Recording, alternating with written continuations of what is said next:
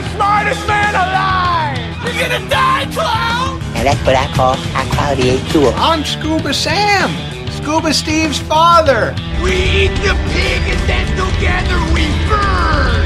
Well, I have a microphone and you don't. So you will listen to every damn word I have to say! Hello, everyone, and welcome to this latest installment of the Billy Gilmore podcast.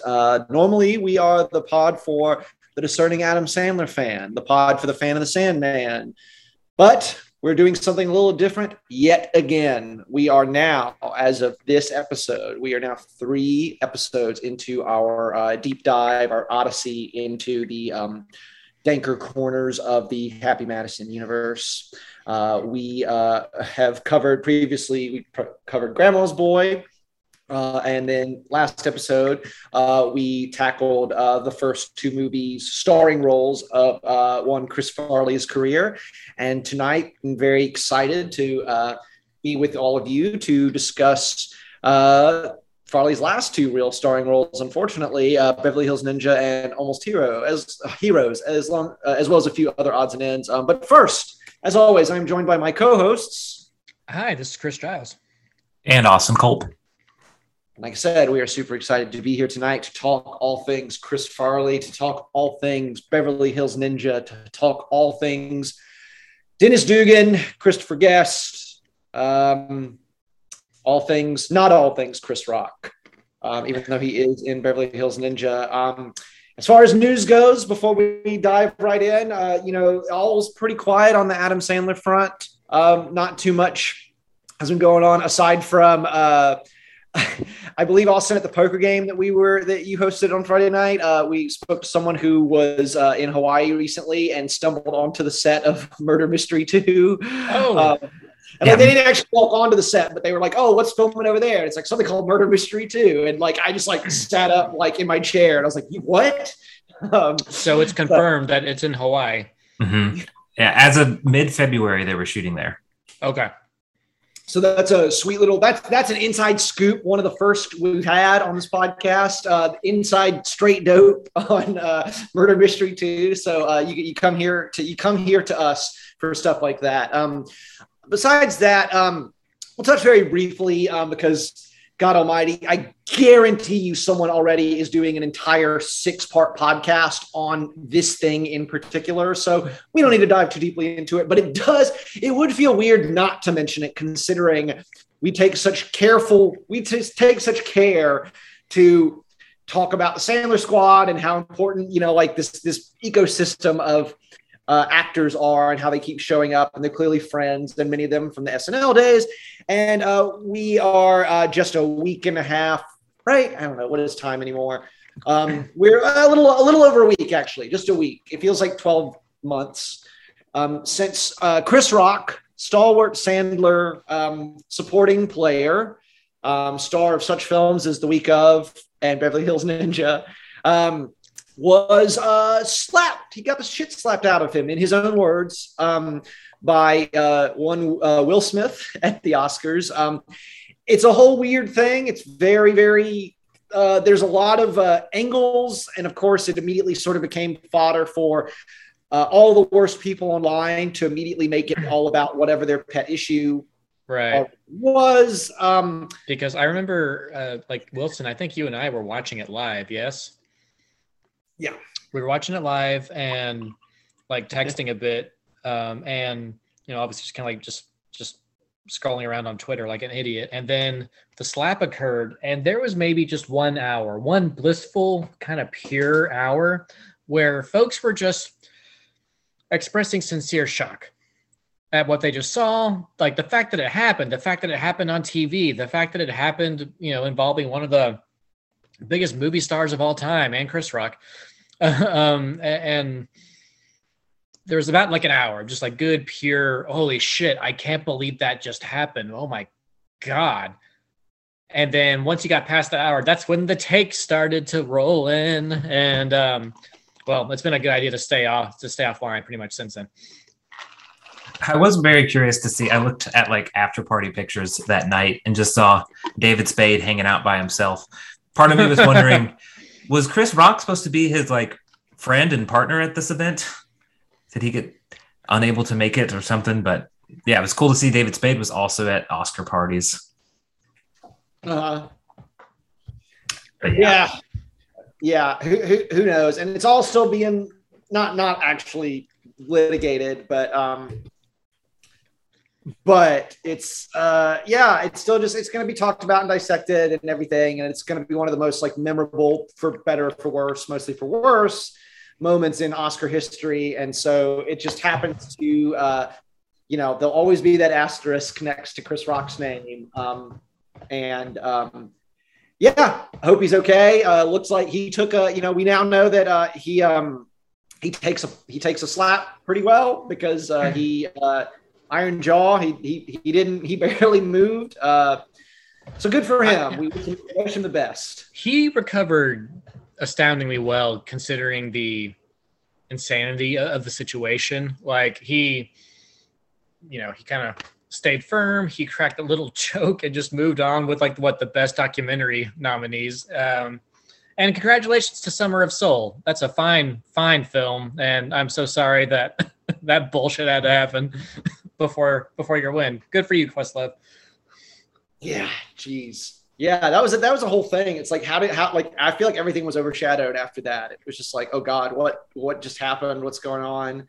And Rock also, like, he held back, like, when he got slapped. He was sort of, I don't mean physically, I mean, like, you could sort of see the gears turning in his head, and he deliberately makes a choice not to continue by making another joke or. You got to figure, that's 30 years of showbiz instinct kicking in, and he figured, like, all I can do is just continue what my job is supposed to be and basically just back away, because it's not about him. Not really. I don't know. Like, we don't need to go down that rabbit hole, but like, all you can do to not put gas on the fire is to basically do what he did, just like, all right, peace. Yeah, I guess one other slightly Sandler universe-esque piece at the Oscars was Eugenio Derbez being in the Best Picture winner. So he took the stage at the end. Yeah, so Jack and Jill star Eugenio Derbez in the Best Picture winner. That's all I have to say about Coda. Oh man. Well, I feel like Jessica Chastain should do a Sandler movie. Like, she should go to Hawaii and have some fun. Now that she's won her goddamn gold, like, she needs to hang for a bit. Chastain would do well. Chastain would do really well in the Sandlerverse, I feel like. Yes. Yeah, just like an easy, she doesn't have to act. She doesn't have to show off her Juilliard training or wherever it is. Man. Anyways, we're not here to talk about Will Smith. Not here to talk about the Willennium. We are here to talk about Chris Farley. And specifically his last two films are what we're going to be focusing on tonight. And that is 1997's Beverly Hills Ninja and 1998's Almost Heroes. These are kind of these are interesting ones because we deliberately broke them up the way we did because Black Sheep and Tommy Boy and Black Sheep are such a pair. They feel like they go together really naturally for obvious reasons. And these two other ones are a little bit of the road not taken, or the road, it's a little bit of like what could have been going forward, because Beverly Hills Ninja, which was the last one released while Farley was alive. Beverly Hills Ninja was another #1 hit movie. So like that, he had, with Tommy Boy, Black Sheep, and then Beverly Hills Ninja, he had 3 #1 hits. And you think about when Beverly Hills Ninja came out in 1997, like Sandler at that point had just had we're not counting Bulletproof. He just had Billy Madison and Happy Gilmore under his belt. And those movies did well, but they weren't like, it took like I think like Wedding Singer and Waterboy year where like and then especially Big Daddy was like Adam Sandler hitting the stratosphere as like a box office draw. But Beverly Hills Ninja, I guess is what I'm trying to say, is that like there are indications he could have been like an Adam Sandler level box office draw, based on the evidence of at least, Beverly Hills Ninja. I also read, I was telling the guys, the co-host before we started recording, I read the Chris Farley Show, the biography that was released. When was that? 2011, 2012? Like 2008. Oh, wow. Okay, so it's been out for a while. No wonder there's a reference to the show House being on the air in the book. I was trying to date it without looking it up. I was like, when did House end? Beverly Hills Ninja is directed by fave of the podcast, Dennis Dugan. And Dennis Dugan, of course, directed, he was just coming off of Happy Gilmore, would go on to direct many an Adam Sandler classic and, other Happy Madison joints, such as The Benchwarmers. And so that's, we'll have stuff to say about that movie. And then we're also covering Almost Heroes. I always want to say Almost Famous every single time. I can barely say Almost Heroes. It comes out as Almost Famous. This one, weirdly enough, directed by Christopher Guest of Waiting for Guffman and Best in Show fame.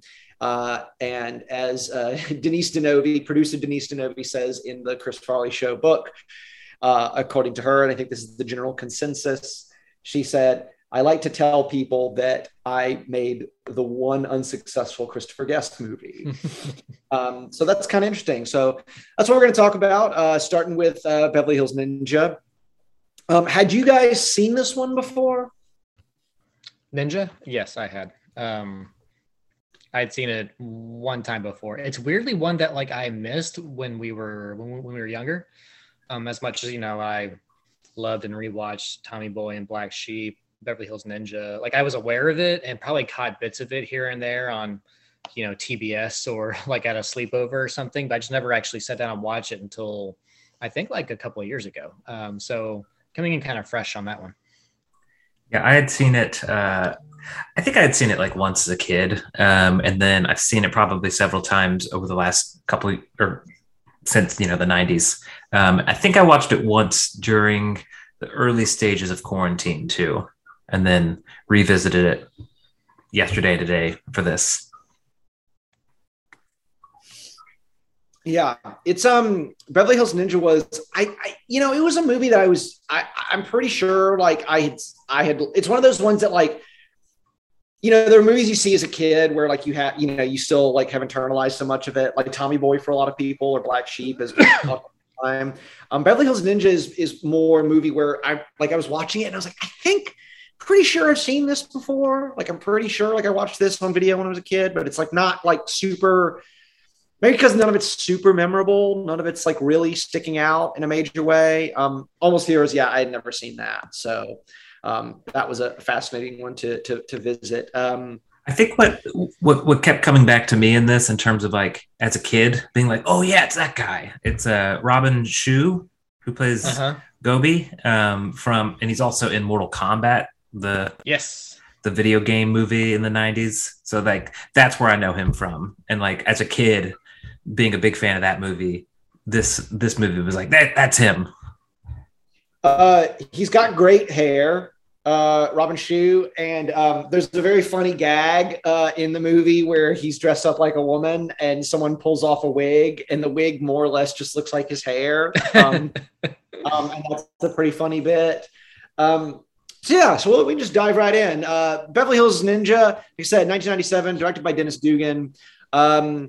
It's just about a young like basically like there's a prophecy about a great white ninja that's gonna come from overseas to Japan and like become a ninja and save the day, whatever. And it's basically Chris Farley like washes up on the shore as a baby, and they take time like at this dojo. Basically, this master ninja takes him in to give him training, and we see even at a young age, like he's big and clumsy and kind of dumb, and he's constantly making life tough for his brother, who is it's Robin Shue, but what's the character's name? I can't remember. Oh, Is it Gobe? Gobe, yeah. So there's Haru. Haru is Chris Farley, and Gobe is Robin Shue when they get older. And we see Chris Farley in the present day, and he's still bumbling. He's the Chris Farley, in Love. He's bumbling. He's big. He's having a tough time with it, but he's super lovable. He's not accepted as a full ninja because he can't really hang with the rest of the ninjas. There's a funny bit that maybe they use it just the right amount of times, but part of me wished they'd used it more. The bit about the astral projection, where it's he goes into that Zen place where it's they're speaking to each other in that painted backdrop. But Farley is careening all over the screen because he's he can't control his mind enough to sit there and talk. Basically one night while all the ninjas are out of the dojo, doing some ninja stuff, this American woman, Nicolette Sheridan, stops by and says that she needs help from a ninja. And, Chris Farley is smitten. He's like, oh yeah, I'm a ninja. He, does a bunch of bumbling. He tries to show this scroll. The scroll is funny because it has the thing about that's actually here's the bit about the white ninja. And it's oh, this is actually the bit about the master and the 18-year-old twins. I never really got further than a hearty chuckle in this movie, but there weren't too many belly laughs for me, but that one was one of the hearty chuckles. And he accidentally burns the scroll while he's showing it to her. He knocks over all these urns with the ashes of dead ninja warriors in them, et cetera, et cetera. Does he burn the dojo down? Is that what happens? Actually, I don't believe so. But he destroys it essentially. He destroys a lot of the walls and makes it need to go into several repairs to get back up to normal. Because I think they come back, and is it that they come back and then he says he had a woman come while he was there and needs to go help her. Yes. But at that point, I don't know if there's any sort of scene what'd you do to the dojo? They're just kind of used to it at this point now. It's a movie that with all of Farley sort of he can't he can't turn his head without knocking something over or running into a wall or something in this movie. It's Beverly Hills Ninja makes Tommy Boy and Black Sheep look kind of tame and grounded by comparison, which is something. Yeah. I wish if I did see it as a kid, then it makes sense because this movie, now this is something that they talk about in the Farley biography, but it's deliberately apparently the script wasn't great, and Farley's way of dealing with that was he just leaned into making it a kids movie. Mm-hmm. And there is a lot in there that it's if I could just if I did or if I had seen this at age 8 or 9, I probably would have thought it was great. Oh, this is super funny because it is just a lot of pratfalls and slapstick and big silly man doing big silly things. And I think that is the best way to approach it, is if it's a not quite successful attempt at Farley doing a family movie. And I think there's a version of this that there is a version of this that had they fully committed to that, I think this movie would be seen with more esteem. Because as it is, there's a lot of that sort of family movie, very slapstick, very, chucklehead vibe combined with scenes in strip clubs and people getting shot and blown up and whatnot. So it's kind of a weird mix of tones. It kind of so I've been listening to the audiobook, and what it kind of reminded me of is where there's a moment where he's talking about getting inspiration from Fatty Arbuckle and silent film people. Mm-hmm. So this film, watching a lot of it, it was he's silent for a lot of it and just doing these falls and very physical jokes. So I almost kind of took it like in a way like a silent film outside of, his lines here and there, but it's a lot more physical, I feel like, than the other two that we had watched so far. For sure. And I mean, and that's an interesting point too, because towards the end of his life, I believe Farley was attached, or at least trying to get things off the ground for a potential Fatty Arbuckle biopic. So I think he might have had that in mind for sure. Well, they talk about that a lot in the book, where it's like David Mamet had written this script about Fatty Arbuckle, and it was going to be Chris Farley. And then I believe at a certain point before after Beverly Hills Ninja, because apparently, Farley at some point post Black Sheep, he unfortunately had a relapse, and Beverly Hills Ninja, apparently he was very good when they were shooting. Like, it was never a plot problem. His substance abuse stuff was never a problem when they were shooting. And so, but apparently after Beverly Hills Ninja was done shooting, it was like, all his stuff was so well publicized that he basically, like, no one would insure the Fatty Arbuckle movie. Like, it was basically like a thing about, like, you're too much of a liability. Like, we can't trust you to, there was like a magazine piece that came out about how messed up Chris Farley was. The book, again, I think everyone should read that book, but like, it really like made me like, I don't know. Like, we grew up. I mean, this whole podcast is a testament to this. We grew up in the era of Saturday Night Live, where it was that transition from the 80s into the 90s. And like, even really like, even like Dana Carvey and stuff was like before my time. It's like, for me, it's like really like Sandler and Spade and Norm Macdonald and Farley and like these guys. And like, there's just they talk in the book about how like the big New York Magazine article that was basically just like Saturday Night Live sucks now, and here's who's running it into the ground. And they used Chris Farley as like the cover image, right, for that. And apparently he didn't really know, or like, I mean, I'm sure he wouldn't have agreed to do it if he'd known like what the article was going to have. But like, yes, I understand that, like, the poster boy for like ruining.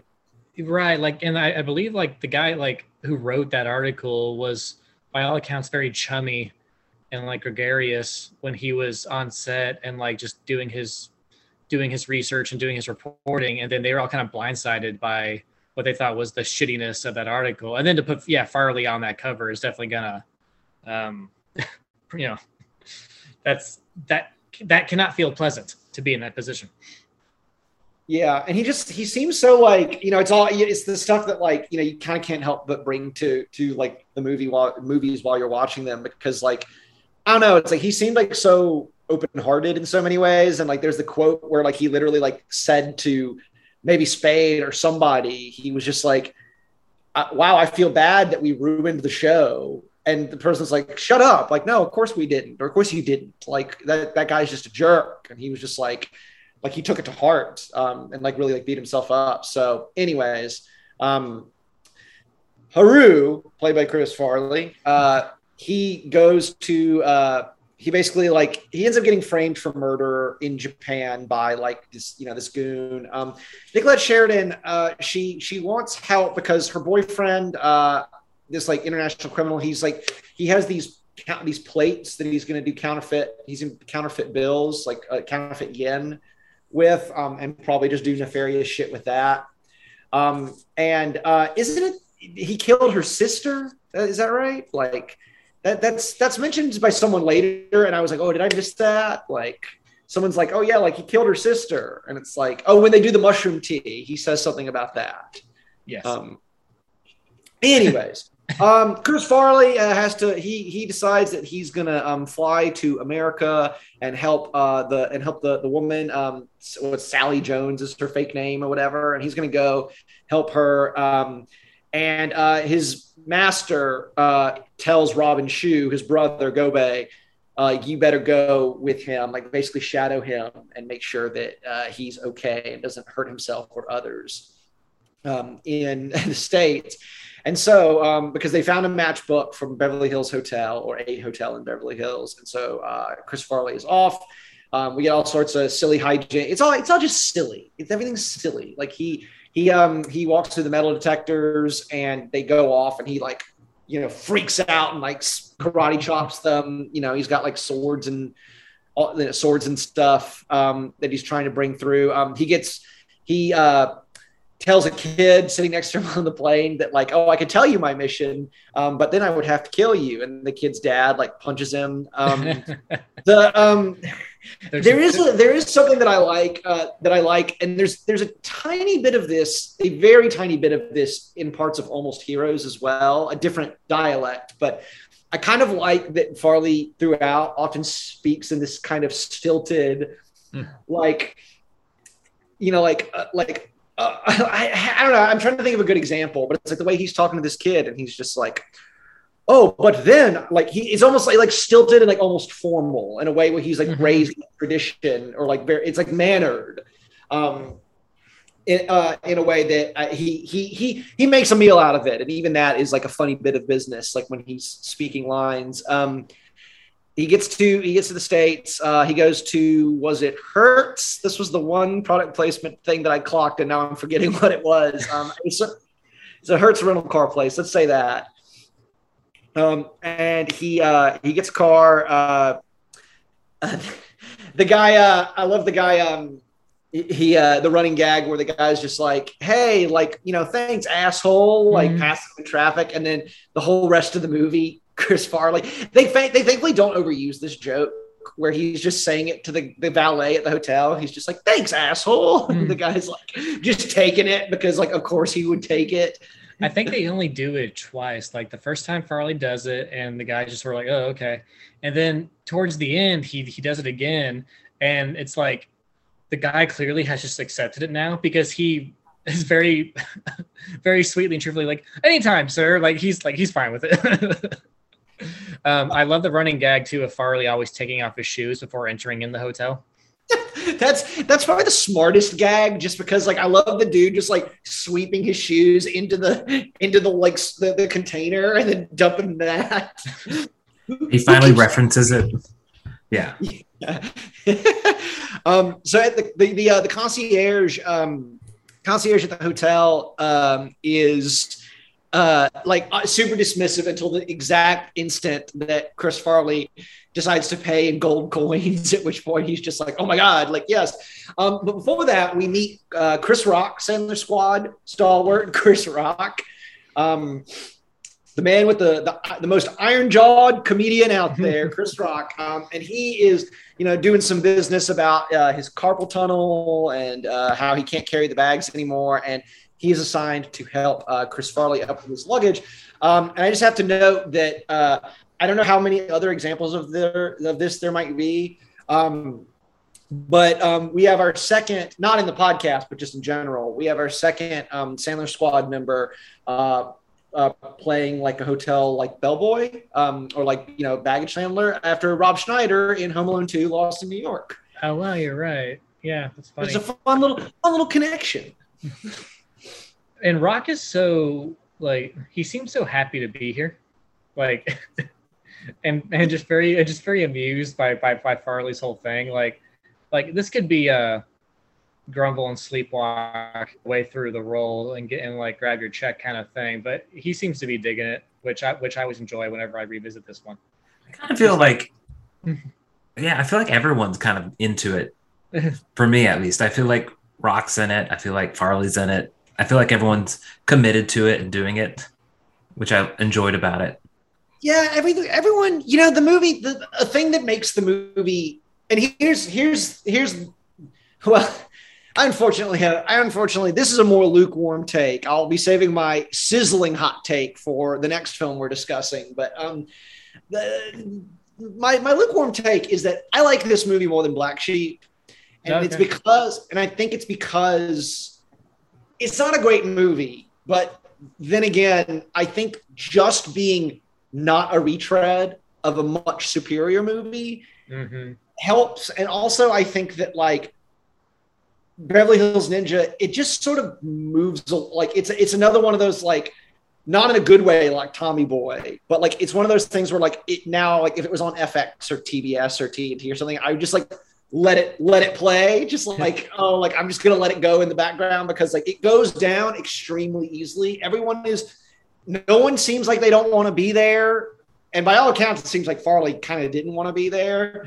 But no one's just punching the clock. Everyone seems like they're like on the movie's really stupid juvenile wavelength, if that makes sense. Yeah, take as much as you want out of this from the IMDb trivia section, but apparently Christian Bale has cited this as a movie he will never turn off if it's on TV. Like, they asked him his favorite movie, and he said this one, which I don't know. It could be. It seems like such a unique take to have. Incidentally, I posted a picture to my Twitter account of the title card, or the director's card in the opening credits, where it says a Dennis Dugan film over like the great rising orange sun. And I got a response from someone who was like, is this Beverly Hills Ninja? And I was like, I gave no other information. I was like, yes, it is. And he was like, my God, I saw this movie one time over a decade ago, and yet it's burned into my brain. So it's just one of those, like, even if you've only seen it once on cable, it's just one of those like stalwarts that won't leave. So yeah, he tells Chris Farley, he tells Chris Rock that he's a ninja, and Chris Rock gets really excited and wants to like join him and learn how to be a ninja. The whole time in this movie, like Robin Shou is following Chris Farley and solving all his problems. He gets some of the biggest laughs, genuine laughs in the movie. Like, I like the bit of him. I mean, it's very creaky, you know, like it's not like it's the kind of humor that you've seen, you know, a dozen times before, but like, you know, Chris Farley throwing stuff into the closet without looking, and Robin Shou is in the closet. And so it's just like, he's just getting pummeled by stuff. He's in the back of the car when Farley's like driving over the curb. He's dressed in drag at the like Japanese hibachi restaurant. I'll never forget the gold man that he's dressed up as, where he's on the street and then he just has to like break away, which I guess was Adam Sandler Gold Man or Silver Man in that Safdie Brothers short? Gold Man. Gold Man. Okay. Probably not related, but I'll consider it. And the thing is, Robin Shou is always one of those people who I was like, because I love and probably watch at least once a year. I love the original Paul W.S. Anderson Mortal Kombat. Yeah. Talk about childhood favorites. My God. And he was always a guy where it was sort of like, why didn't I would ask myself, like, why didn't I see more of this guy? Like, he's very good in Mortal Kombat. I mean, obviously Mortal Kombat Annihilation is not his fault. But it's just one of those weird things. And so it was really cool to see him show up in Beverly Hills Ninja. You know, it would have been the same year as Annihilation. And like, it's probably be easy and probably correct to like blame some form of like Hollywood, you know, racism or like, you know, like their casting practices or whatever. But, you know, it's like looking at his filmography, it was just like, oh, like Paul W.S. Anderson threw him a bone and put him in his Death Race 11 years after this. And then he really had a lucrative career being in, I guess, playing the same character in 3 of the Death Race direct-to-video sequels. I had no idea. Highly recommend watching that first Death Race, by the way. I haven't seen those direct-to-video sequels, but that's another solid PWSA joint. So Robin Shou's there doing all sorts of stuff. Chris Farley eventually tells Rock, like, hey, like, you need to practice more. You need to train more. Like, you're not ready to be a ninja yet. You need to chase that chicken. I know. One day you will choke that chicken. Stupid joke. I love it. Anyways, what else happens? Apparently, according to the IMDb, thanks Granddad. On IMDb, it mentions that this guy, Jason Tobin, plays a busboy in the movie. Jason Tobin is one of the characters. He's Asian. One of the characters in Fast and Furious Tokyo Drift. To the extent that he shows up in Fast 9, he is the guy who's helping Lucas Black and Bow Wow engineer their rocket car. And so apparently he's just in this movie, like in the background, basically. So good for him. So Chris Farley, he goes around asking everybody, like the joke is he's asking every he tells Chris Rock's like, who are you looking for? He's like, oh, I'm looking for Sally Jones or whatever. And she's just like, okay, well, you know, like, how are you going to find her? And he's just like, oh, I'm going to go, like, I'll just start asking people, like, how many white, blonde, beautiful blonde women can there be in Beverly Hills? And Chris Rock's just like, natural blonde. And then he finds her. She's living with this guy. She's his lover, right? The bad guy. Is that? I think that's right. I think she's basically there to set up getting whatever guy killed. The plot of this falls apart a little bit for me after going through it. It's gossamer thin to the point where, like, at a certain point I was just like, wait, why is I knew they're the plates, but it makes something like Rush Hour 2, which also deals with counterfeit money plates, that seems like the fucking French Connection compared to this. Well, it's the fucking French Connection compared to most movies. We all know that. And I mean, and I think also too, just like, so I think it's Nicole or Nicolette Sheridan who's playing the love interest here. And I'm not saying this is a rag against her because there's really nothing to work with, but she barely registers.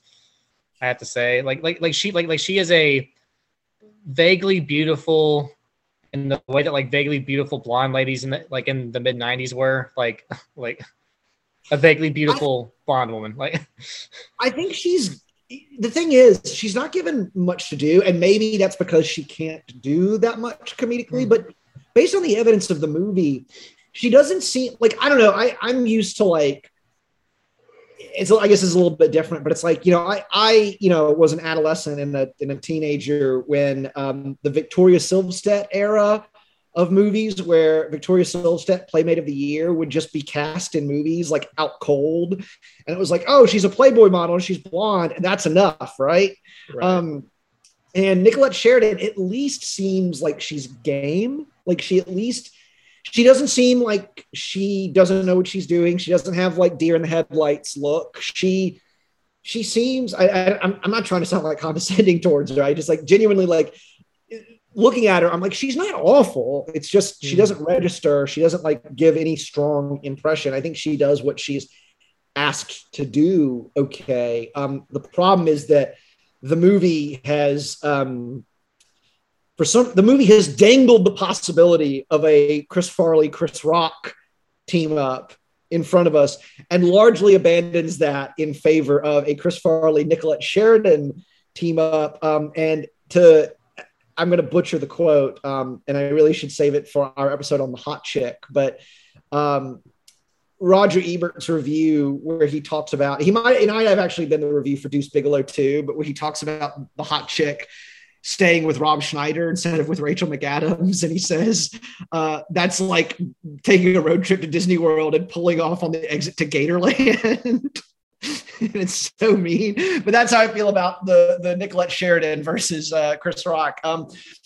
So eventually they find like a money guy who's supposed to like create the counterfeit bills for this villain whose name I don't even know. And this is Will Sasso, I believe, uncredited. At least that's what IMDb says.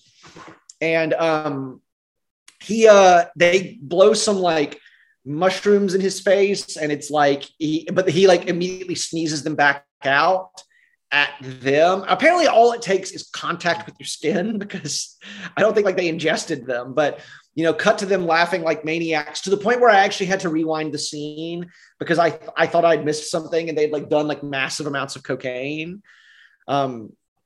So they're laughing, they're LOL, and he dies, right? Will Sasso, does he like have a heart attack or something? That's why Chris Farley has to impersonate him. I think he's essentially knocked out or dead. But Okay. yeah, he takes over his role and like gets into a get up and puts on a mustache, which is maybe unnecessary, but it creates drama later in the scenes. Well, that's again another pretty funny bit where Robin Shue notices that his mustache is. And I like that he's just driving a forklift with a hard hat and like it's like he works at the factory.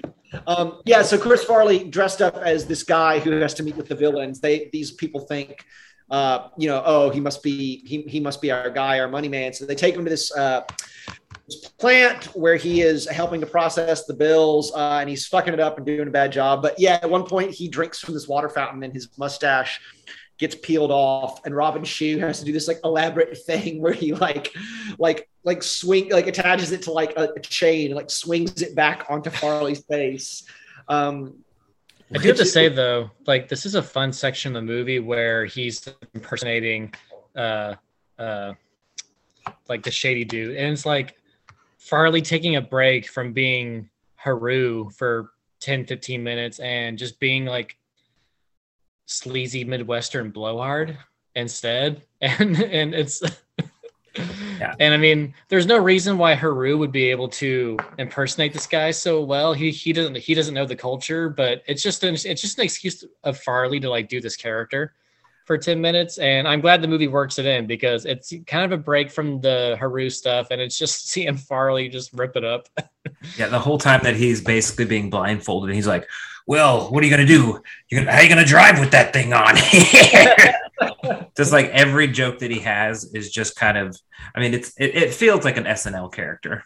Yes. And there's actually a bit that did make me think I must have watched this movie as a kid, because he has a line here. It's a real throwaway line where he says, we'll have to like do that we'll have to contribute that to my Shave the Whales campaign. You guys like, don't you mean Save the Whales? He's like, oh, is that what we were doing with them? And when I was like 9 or 10, I thought it was so funny to say I would say to people like Save the Whales, more like Shave the Whales. And I thought I was so fucking clever. And then that line popped up in the movie, and I was like, God, did I just steal this from Beverly Hills Ninja? Like, oh God. So I don't know what does he get discussed? God, I remember so much more about Almost Heroes. How does this scene end? He's stealing, or he's trying to take all of the plates, and then he's walking out of the room. They fall out of his jacket, and then he locks the villain up in the room and steps out. And then he turns around like, I am the great white ninja. And then turns around and there's a fleet of men that are like the henchmen for this guy. And they basically take him in at that point. Did the hibachi grill scene already happen? I think maybe we missed that. I think that was before the counterfeit money thing. Yeah, because isn't that how they get to the money guy? I believe so. Okay, so basically, Farley dresses up. This must have, like, I don't know. I remember we had one place like this in my hometown, and it was like such a big deal to go watch them cook food in front of you. But he basically goes to one of those style Japanese restaurants where he's like doing the he's dressed up as a chef, and he's up there kind of doing. This is the one part of the movie where I wouldn't be inclined to call it insensitive, but it goes right up to the line of like he's doing a lot of lots of like really the movie is very lowest common denominator with this sort of stuff anyways, like multiple uses of everybody was kung fu fighting, gong sound effects, just general sort of chop socky, like, oh, we all know that ninja stuff or kung fu is like cheesy 70s style, like, yeah, sound effects and the like, and what have you. Farley here, it certainly doesn't feel mean spirited ever. It's just a little bit like, oh, he is like doing that to the extent that would be like a caricature, or like if I were to get up in front of people and do this routine, people would be like, dude, that's really offensive. Stop. But yeah, they get into a big fight. Robin Shue is there. That's the funny bit where he has the woman's wig on. It gets pulled off, and he more or less has the same hair underneath. Always a good bit, like Robert Stack with the sunglasses in Airplane. Shout out to Dennis Dugan actually for showing up at the start of the restaurant scene. It's like this nice tracking shot going from table to table. I think you see Nicolette Sheridan and her limey boyfriend sitting down, and then the camera follows this busboy who's rolling into like the back kitchen, and then that's when slam Farley piles in and knocks him on his ass. It actually feels like an airplane gag too. Yeah, like that's the thing too. Like maybe I was sounding a little too overly down on the movie, but like there's not 5 seconds that goes by without something silly happening. So that goes a long way. Yeah. And you've got a couple of like Robin Shou genuinely doing some some accomplished like martial arts stunt work in this scene. I liked the bit where he's like throwing people all onto the grills, which is great. Like it's always just like people, putting their hands on the grills of their faces. That happens to Farley at one point where he bends down to get something and his forehead touches the grill, which was probably my biggest laugh of the scene. But I also liked when Robin Shou like pulled the like vent down on the guy, like the big vent from coming down from the ceiling. Like he knocks the guy onto the grill and pulls the vent. That's good stuff. Robin Shou's great. And like his whole thing in this movie reminds me of Ryan Phillippe and MacGruber in a way. Like just like quintessential sturdy straight man. He also, that final gag with him, it's a little bit of, it's almost like a ripoff, but it's still funny. It's like that last OJ Simpson joke from The Naked Gun. Yes. He's in the wheelchair. He flies backwards. But still, Robin Shou's very game. Also kind of Black Sheep too, in the sense of being caught on the moving vehicle. Oh, right. Yeah, that's a good point. And Almost Heroes ends with him being carried away by an eagle. So it's it's all there.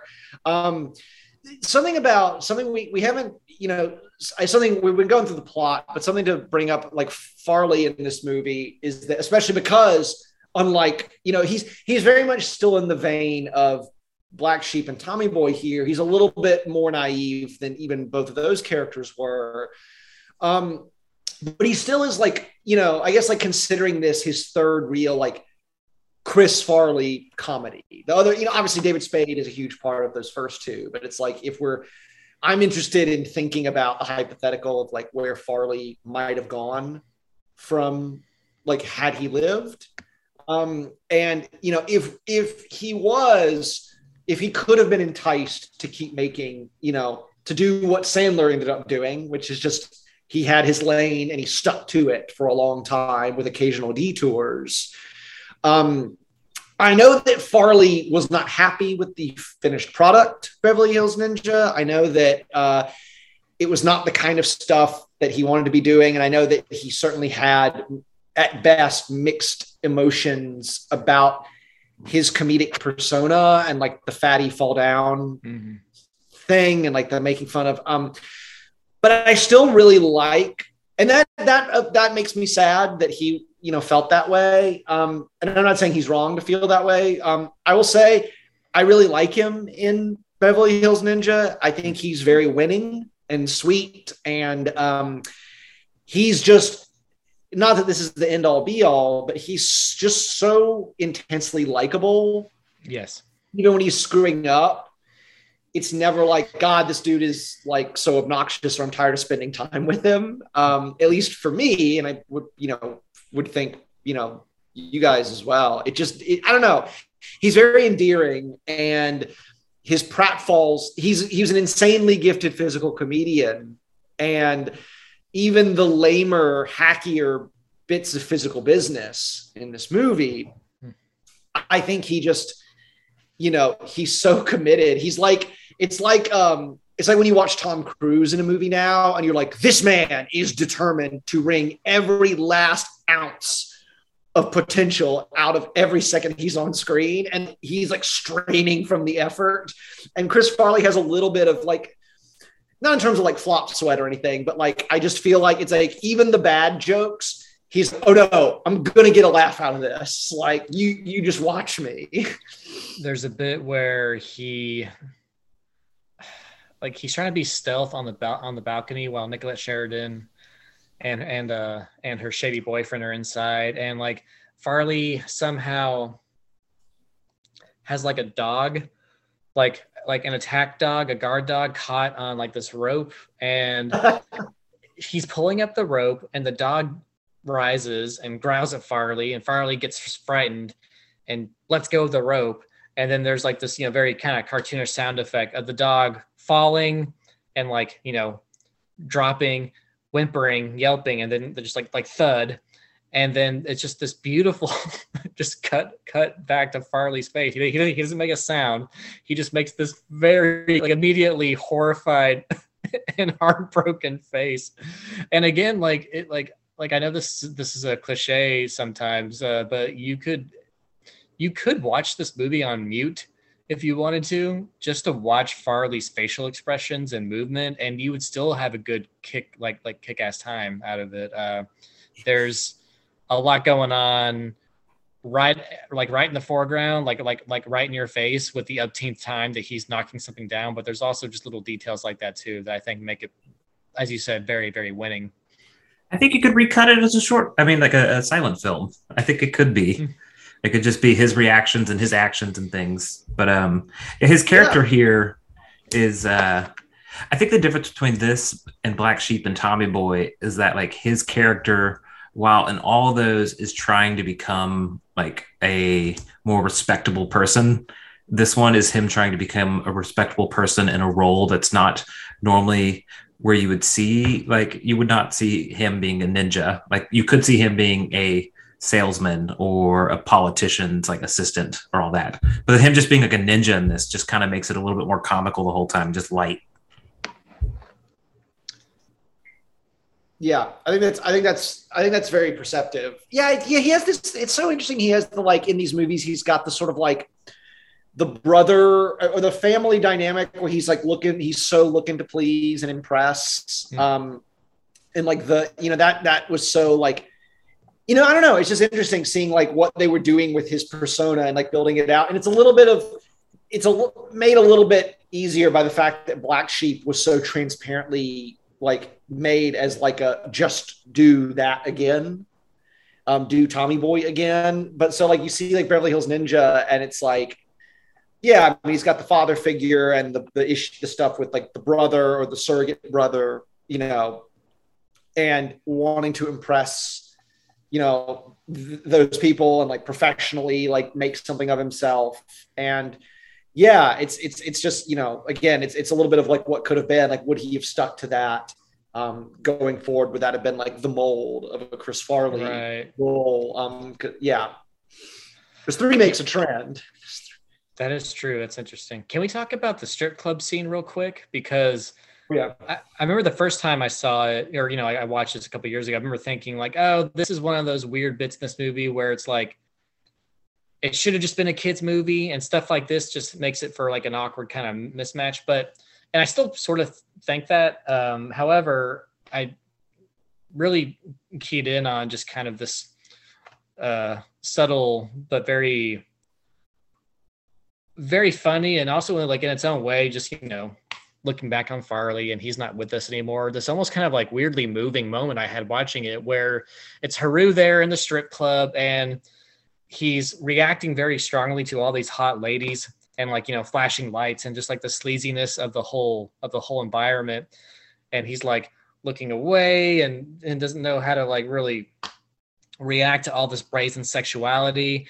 And he's like, and it's like the movie is playing it like he's about to lose control and just become like a slobbering like wolf or something like that, because there's just all this, TNA in his face. And it's like he's sort of building up, doing that Farley thing where you see where you just know that he's about to explode into like screaming and cartwheels. And he does, but not like, he doesn't become like a Wolfman lust monster. He just starts to dance and just like joins the show. And all the other people in the audience are like clapping and cheering him on and having a good time. Like it almost weirdly becomes sort of like a Chippendales sketch part 2, which I don't remember that scene going that way the last time I watched it. So I was kind of like pleasantly surprised that they went that route, where it felt like initially they were going to build it up to him just like being crazy and gross with like with the other stripper ladies. I don't know. Any case, it was a scene that could have gone in one direction, but it goes into just a celebration of Farley through dance, which I thought was a fun time. Yeah. Anyways, some more stuff happens. Chris Rock is trying to chase the chicken. Eventually, they track down the villain to like his warehouse lair or his maybe I guess just his house. I don't remember. Yeah, there's that great bit with the dog, which is very funny. I love Chris Rock and Chris Farley. I love Farley getting into this factory by climbing up this tree and like swinging it like back and forth to let him like fly over the wall and into the building. That's good stuff.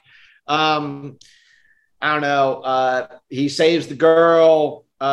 He fights some dudes. He suddenly becomes like, when he needs to, he becomes like really, really good at ninja fighting. Like he's like swinging his swords around and blocking bullets from the villain and stuff. And his dad, he like astrally projects, and his surrogate dad, the sensei, is like, "Oh, you're a real ninja." And he'd never called him that, a real ninja, before. And it's a very sweet and touching moment. Yeah, I don't know, they defeat the bad guy. What else happens? What do you want, a roadmap? He beats the bad guy. Chris Rock gives an interview about being like the great black ninja. Let's see and back in Japan, Chris Farley tells his sensei like, "Hey, I'm going to go back to America. I'm going to live there. And I'm going to like, fight evil there."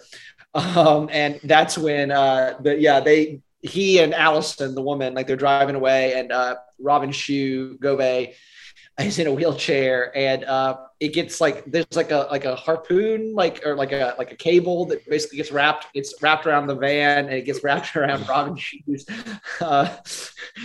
wheelchair, and like drags him along and flings him off of a cliff. He gets some distance. It's incredible distance. It's truly amazing. Like scary stunt free fall, and then cut to Shu emerging from the water and like shaking his hand at Haru. It's good stuff. It's funny. Not a Beverly Hills Ninja, not a great movie, certainly not on the level of a Tommy Boy. But it's like I said, going forward, like if it's ever on someplace, or like I'll just I'll throw it on. It's good. It's watchable. Did this viewing change your opinion? Stay the same? What y'all think? I mean, I think it stayed the same, but like in a good way. Because when I first finally caught up with it a couple of years ago, it was with somewhat like trepidation, because like I guess like in my head. Well, also too, this was like the remaining Farley starring vehicle that I hadn't seen until I finally caught up with it, and I'd gotten into my head like, oh, is this like the one like that people kind of agree that's sort of lame, or like I don't know, I don't really hear much about it, but it seems like this is sort of like the beginning of the end for him, unfortunately. Like, yes, I love Almost Heroes, but that's a whole different thing. Anyways, I was sort of pleasantly surprised when I watched it then, and I am now. Like it's not great, and there is a kind of in like its lesser moments, there is a sort of like desperate Silent Bob on the rakes, but like not in a good way, sort of bit of just them like throwing every like possible pratfall and like klutzy Farley moment that they can against the wall. And it doesn't always feel fun or organic, but once you kind of get past that and get into the rhythms of the movie, it's too sweet and fun to deny. Like that's kind of what I keep going back to. Like this is the sweetest Farley performance, I think, of like the big four, and that certainly counts for something. Yeah, I think coming off of watching Black Sheep for the first time in several years, I think I actually maybe like this one more. It's like just more enjoyable and silly, and it just like I think it could be easy to cut in and out of this movie.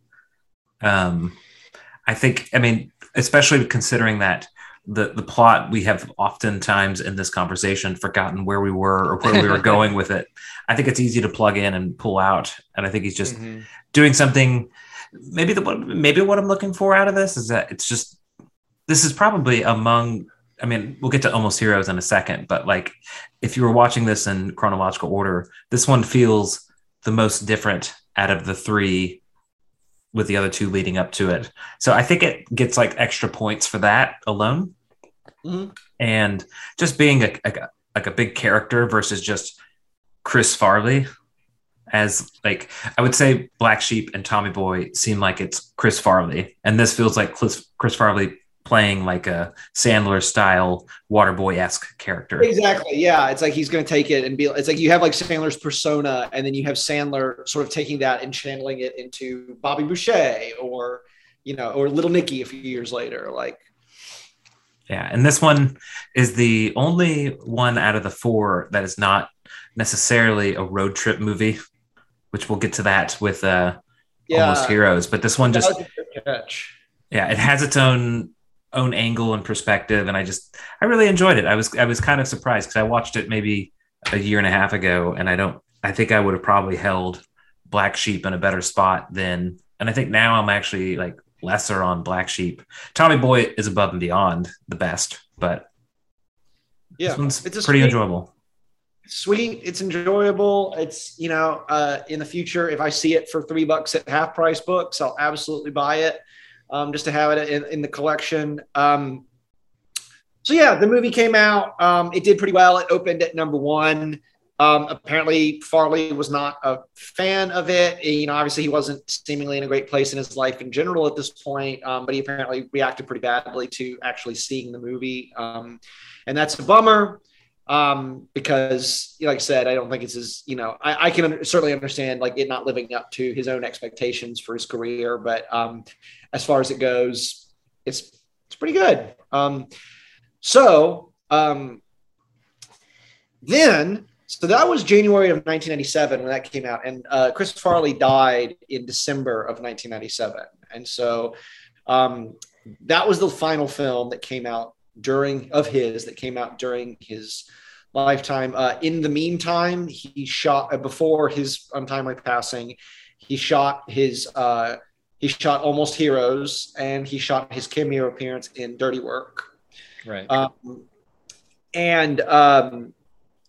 Almost Heroes began life as this script about, it's a satirical or spoofy kind of thing where it's like, Lewis and Clark, well, what if they were two like kind of bumbling idiot, like also rans who were trying to beat Clark to the Pacific. And that's basically the bit.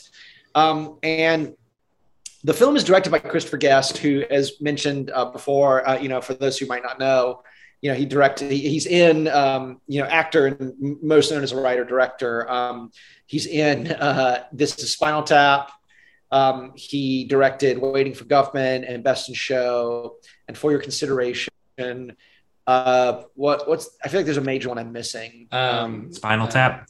Well, he is in Spinal Tap. That's Rob Reiner directed it. The Bluegrass one. A Mighty Wind, yes. Yeah. Yes, A Mighty Wind, of course.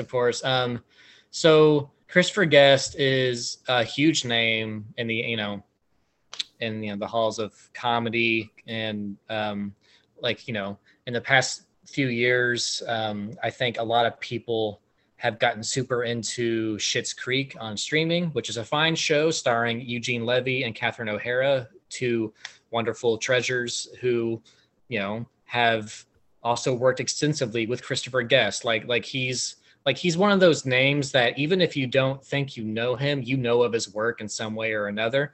And there's also kind of your idea of what a Christopher Guest movie is, usually in the mockumentary, to speak, genre, and Almost Heroes is not that. It's a very interesting outlier in his career. For sure. And as I mentioned earlier, producer Denise Denovi, almost proudly said in as for her blurb, she was like, I have the honor of making the only unsuccessful Christopher Guest movie. This film, this was around the time where, I was going to Blockbuster and Movie Gallery, like, constantly. I was a little movie loving kid. And they would have these, I remember seeing the poster for Almost Heroes at my local theater and thinking, because I liked Chris Farley from like Saturday Night Live, I remember thinking like, oh, I got to see this movie, like Almost Heroes. I got to watch this. And I never saw a trailer. I just remember the poster. And eventually it was just at my local Blockbuster. And I was like, wait, did this movie come out? Like, this movie come out in theaters? Like, there's no way. I would have asked to see it. Like, how did I miss this? And I never rented it on video. And I just always assumed, like the reputation of the movie was like, okay, well, it's like awful. It's not funny. It barely got released. No one liked it. No one saw it. That sort of thing. And before we get too far into the film Almost Heroes, I just have to say, I don't know what was going on with me last night. I laughed so hard at this movie. I so wish I could have watched this with you, man. I won't sit here and claim it's a great movie, or like I'm not going to sit here and go to bat for it as like a secret anything.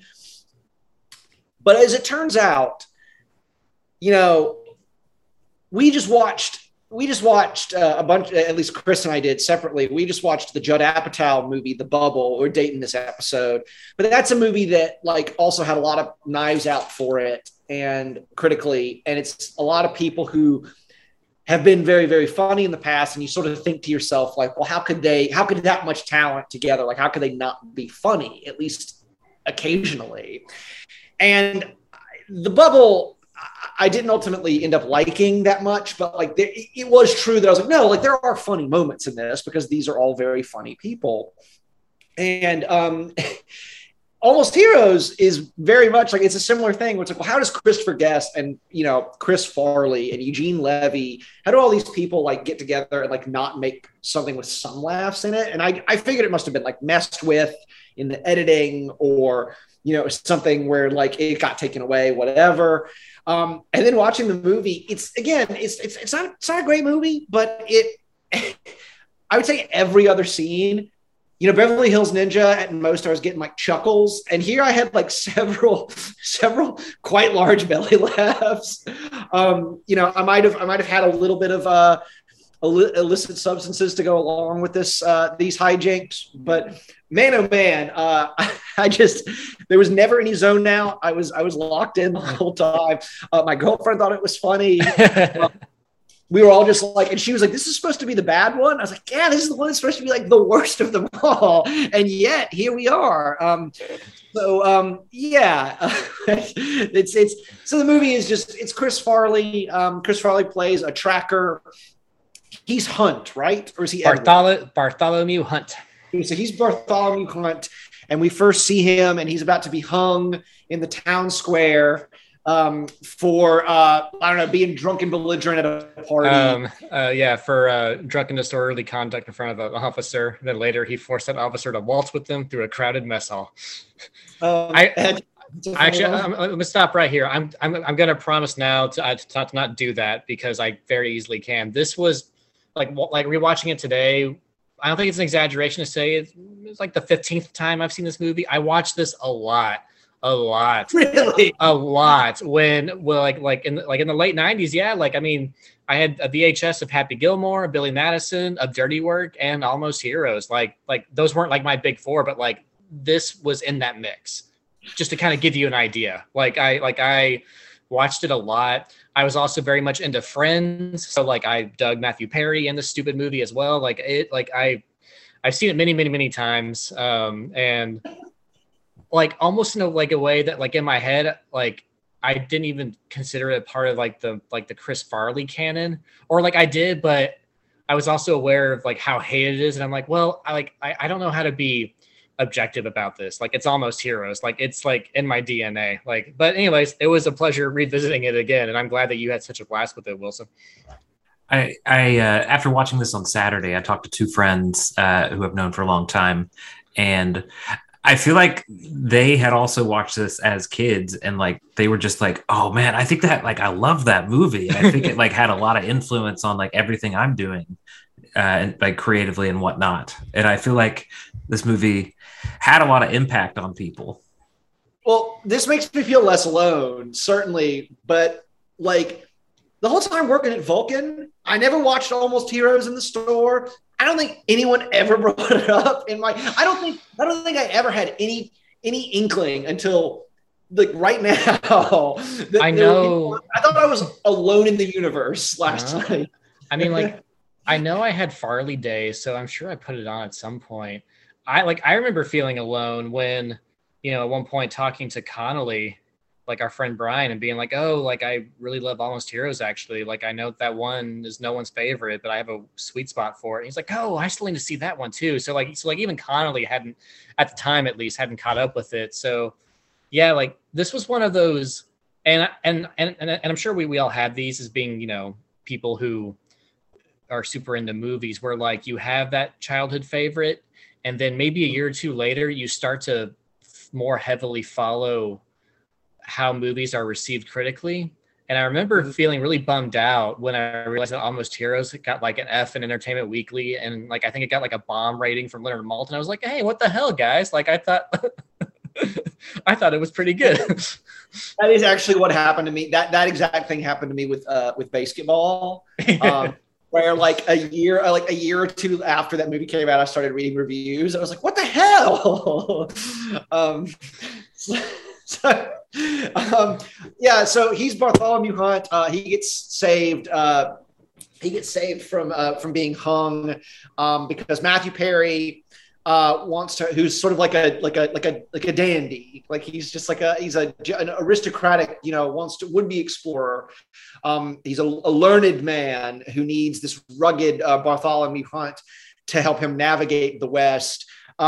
I like, you know, I'm already laughing in that scene. Like even so, Matthew Perry, who was also going through his very well publicized substance abuse issues at this point in time, Matthew Perry was a replacement for Hugh Laurie, who people correctly ascertained would not have been known to American audiences at that point in time. Wow. The caveat is that Hugh Laurie absolutely would have been a much better choice. He would have been great. And Hugh Grant was apparently briefly attached and then dropped out. That's such a different movie. That also would have been better.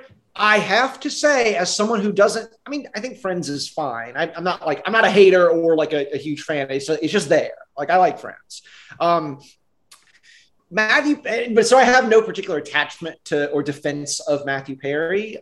I think he's funny in the movie. Like there are line readings and bits that he has. I like here where at the beginning when he's in the carriage and he's just like, "Faster, we have to save a man's life, but not so fast that my leisure is disturbed." And the guy, he's just like, "Please, a man's life is on the line." That's a great bit.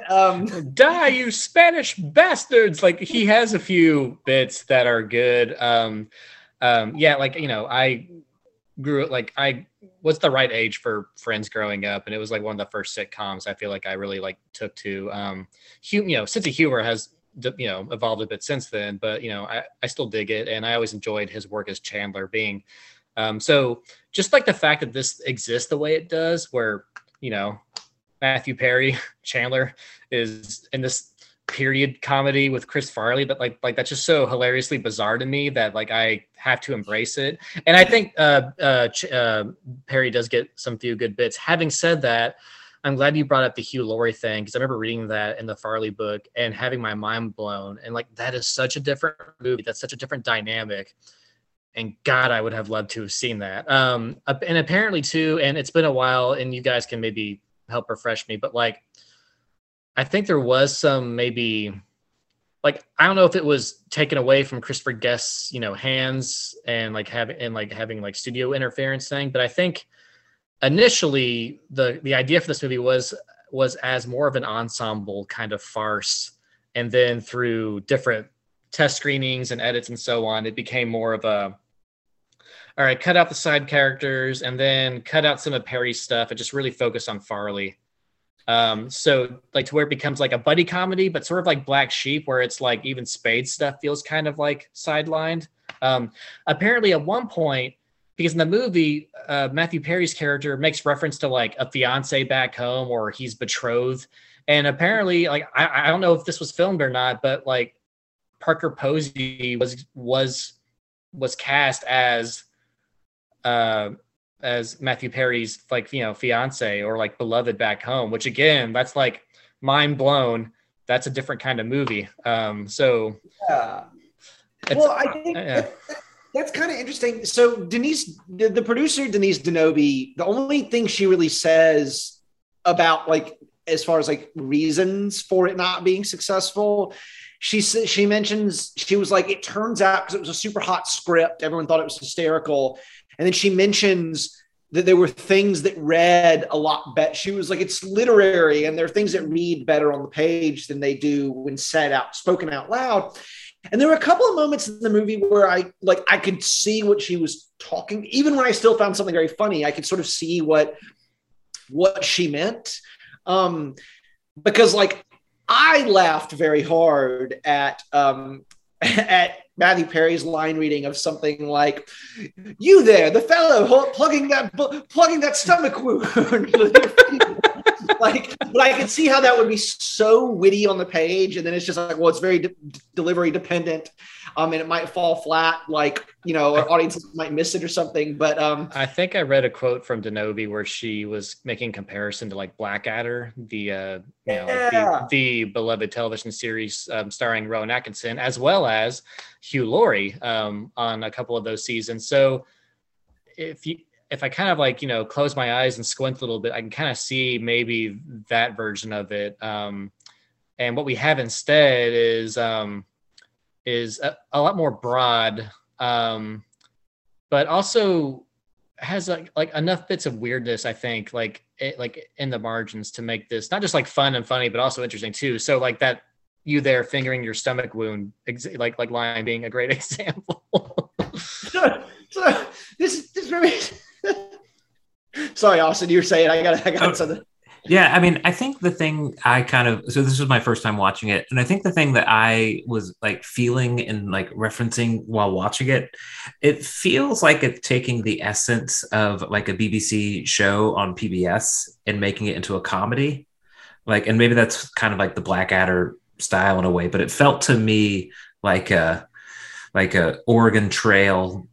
I guess this is not quite Oregon Trail, but more like Lewis and Clark style comedy in that BBC framework. Mm-hmm. So like there was parts of that where it's like the score and different pieces of it just felt very classical in that sense. The score is really, really good. I know I've seen this movie way too many times, but this score is like goes pretty hard for this kind of movie. For me with this movie, and this is fine by me, because even though this other movie that I'm about to reference is sometimes quite literally amateurish, this movie gave off very heavy Cannibal the Musical vibes for me.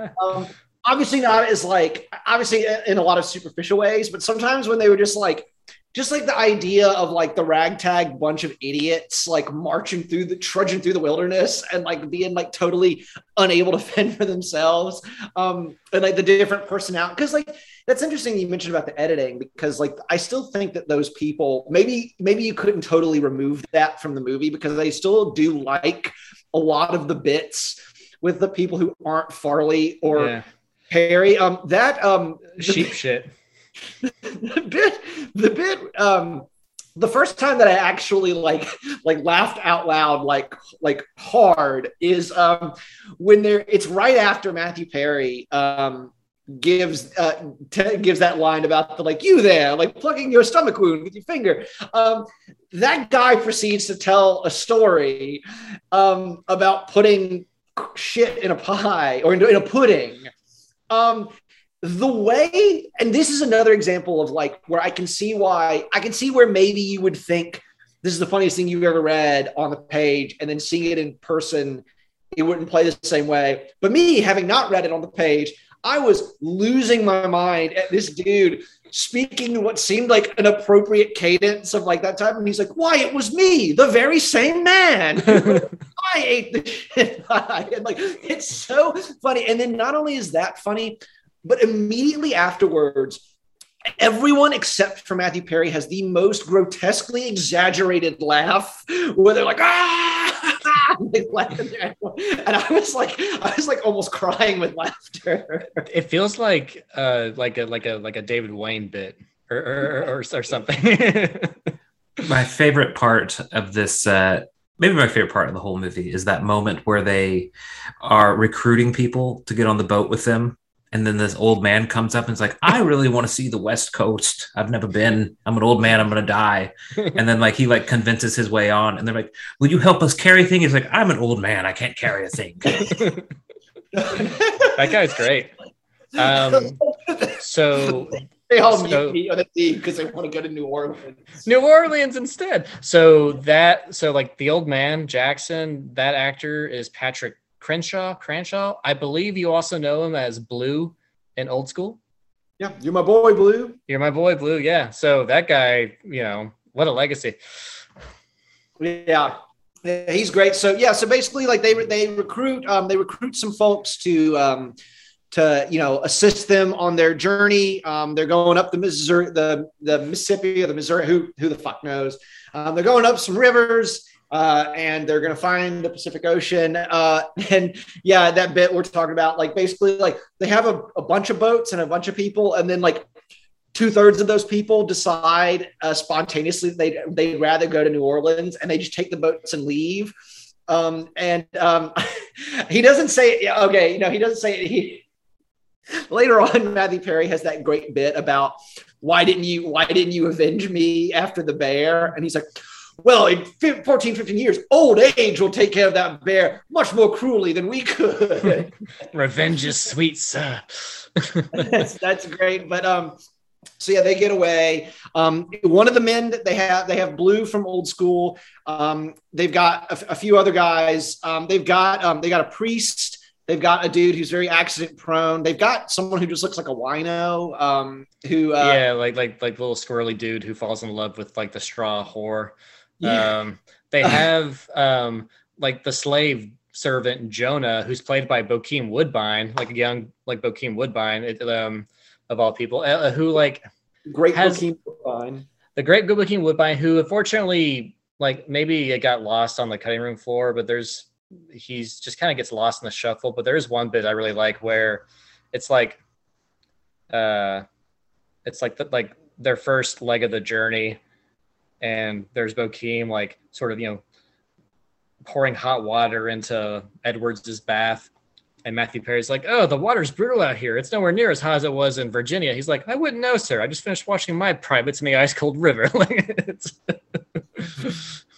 good stuff. You got Eugene Levy. We haven't really mentioned that he's here as a, what is it, Canadian? Like they keep calling him a Frenchman, who's like supposed to be he's posing as like a brilliant interpreter of Native American tribes and dialects, and very quickly is shown to be a fraud. He has like a squaw as his, not like his wife even, but like my property. Like it's a very she belonged to me as a property. Like, yeah, he's doing a thing in this movie. And to paraphrase a line from New Girl, it's too stupid to be offensive. Like, it's too bad to be offensive. Yeah. He also just, he has the thing, and I appreciate again a little bit that they don't lean on this joke too hard. Like I could have seen them easily running it into the ground. But I really like when they first pull up into that first Native American tribe, and he's just like, they're like, all right, come tell us what they're saying, and he's just like, oh, sir, you understand, like of the hundreds of hundreds of languages and dialects I speak. This is not one of them. And Matthew Perry's like, oh, well, that's bad luck. It's like, okay. And there's like a running thing of like every time there's an exchange like that between Matthew Perry and Levy, and him just like talking out of his ass and lying his way through it. Like there's always Farley right there who's just like, you know, head in his hands, like he spotted this guy out as like a dipshit from day one. It's an interesting thing with Farley in this movie because it's very much a broad, you know, performance again. He's kind of playing a buffoon, you know, who can't handle his liquor. He doesn't know how to read, and when he does try to learn how to read, like he loses his shit. He's screaming a lot. He's falling down hills. He's clumsy. Like it is a Chris Farley performance and like a Chris Farley character, but he's also like playing sort of like a gruff, tough guy. That sweetness that we've talked often about with Tommy Boy and like Beverly Hills Ninja, it's not here. Like there's like an alternate bizarro version of this movie. Probably like that's not a broad comedy in which this character would be played by like Kurt Russell. Like if that makes sense at all. Like he's you know, tracking things. He's like shooting, you know, like buffalo to like make his bacon, and he's like, you know, drinking people under the table and throwing punches and whatnot, and being like, "Poppy, you sons of bitches!" Like he's doing a tough guy thing that's occasionally pops up amongst all of the, you know, the laughing at sheep shit jokes and whatnot. He's kind of playing the most confident character he's played out of the four movies we've watched. He's confident, and he actually is kind of like one of the leaders that knows his shit a little bit. But I mean, he's playing to the role of someone in this era that, you know, isn't educated and all that, but he's really actually like, he can kind of figure his shit out. I mean, whenever they stop at one of the first like Native American places, and like he gives away all the stuff, and at the end they're like, why did you give all that away? Well, I'm not carrying that shit with me. Essentially, it's just like he knows what he's doing. It's not like he made a mistake, right? Well, he's exasperated with like, it's like he's not the one who's constantly exasperating everyone else. It's like he is like exasperated with Matthew Perry sometimes, and don't you know any other goddamn tune? We're just like, we're just gonna keep like all these jokes that just like made me bust a gut last night. Like that was another one. Like, you know, but even Matthew Perry's reading where he's just like, you know, when I said that your music would be a wonderful companion, would be a true companion, I didn't exactly mean that. But yeah, so I mean, there's not a ton. Thankfully, this movie is very vignette-y. It's very much like just like a bunch of bits strung together. There's the bit where the guy tells the story about shitting in the pie and eating it, and they all roar with laughter. And this dude, his whole thing is that he continually like basically loses body parts. Like he gets his ear cut off, his leg by the bear. His leg killed by the bear, and like I just love that. Like I love that he somehow makes it back. They're like, oh no, like he's dead. Like we can't go get him. And then he's just like the next morning, like crawls into camp, missing a leg. And that's when Matthew Perry's like, oh no, like old age will be the sweetest revenge on that bear. I loved this is they go to so Chris Farley asks to be taught how to read. And this bit is probably the most traditionally Chris Farley bit of humor in the movie. And in an interesting way, it's an inversion of a scene in Billy Madison, or it's a reversal, where they're lit in the same way too. Yeah, they're sitting in this tent, and Matthew Perry draws, he's like, this is the uppercase A, and Chris Farley, after finally being able to concentrate on it, is like, okay, I got it. And then he's like on the other side of the board, he's just like, and this is the lowercase a. And Farley, it's a masterclass, his reaction to this, or he's just like his hands are shaking, and he's like, oh, lowercase, and then he's just like, and this is the uppercase B, and he's just like, for the love of God. Do you want my head to explode? They go to the town. And Farley's trying to read the sign, and it's like, oh, it says Snake Bend or whatever.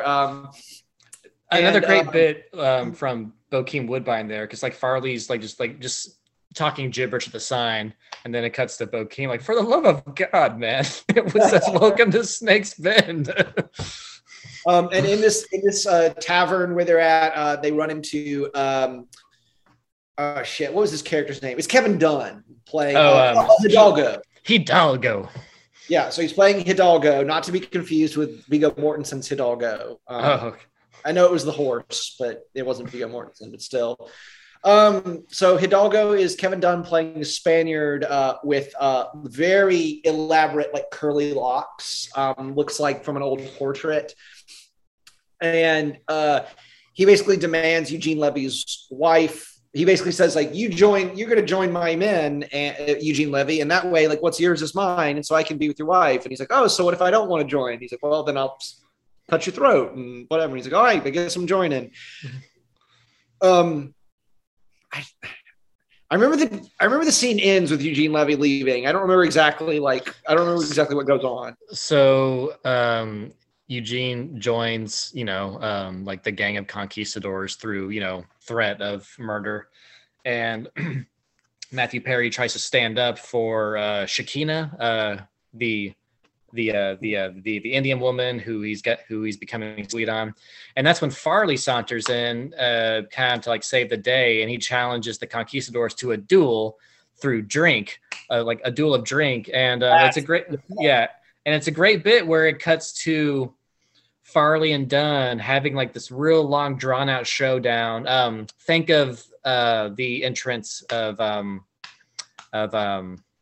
Karen and Indy Raiders of the Lost Ark. Remember that bit? Yeah, Karen Allen. Yeah. Karen Allen. Thank you. I was about to say Karen Black, and I knew that was wrong. Sorry. Karen Allen, like the way we see her introduced and Raiders of the Lost Ark, it's like that type of drinking contest, and it's Farley and Dunn having a showdown, and Dunn is doing some great facial acting here, who's just like, drunk off his ass, about to pass out, and just continually horrified by Farley's stamina until finally he passes out. And then there's this wide cut to all of the other conquistadors just passed out and just tumbled around each other all across the room. So Farley drank through like 20 guys basically, and he's just still there. Kind of awkward to watch a bit when we think about his personal demons, but whatever, we don't even need to go there. It's a funny bit, and Farley plays it well. Guess now I have to admit, drinking has its benefits. Like it's yeah, the drinking thing that happens a couple of times in the movie, and I will admit that it is a little bit like knowing that he was so close to the end. Like he's an actor, I'm sure, and again, he was supposedly very like good about not being on anything when he was working, or at least when he was shooting these movies. I think, like, as to the best of my knowledge, I think the only movie we see where he's like probably not in a good way is, I think, Dirty Work, and you can kind of see it in his physique in that movie. But otherwise, I'm pretty sure he always worked sober on these films. Like he was able to compartmentalize successfly in that way. Well, I will say the only thing that I'll say, and I don't know how much like just like knowing the facts of his life at this point might be affecting my judgment on this, but I will say that and also he's like out, they're shooting at least a little bit on location. It's different circumstances, but he's also supposed to look like a rugged outdoorsman. But there are times where it's like he's like sweating and his like hair is like matted on his head, and I'm just like, man, this dude like does not look well. Like he needs to like. So like there are a couple of instances in the movie, just like a shot here and there, where I'm just like, oh no, like is he like he looks more unhealthy here than he has in his other movies. And again, that could totally just be how they made him up to look because of the setting. I can't really tell. There is that bit in before he drinks them under the table. There is that bit where he goes and gets the bath, and that's like that he looks better. So maybe that was just for the character.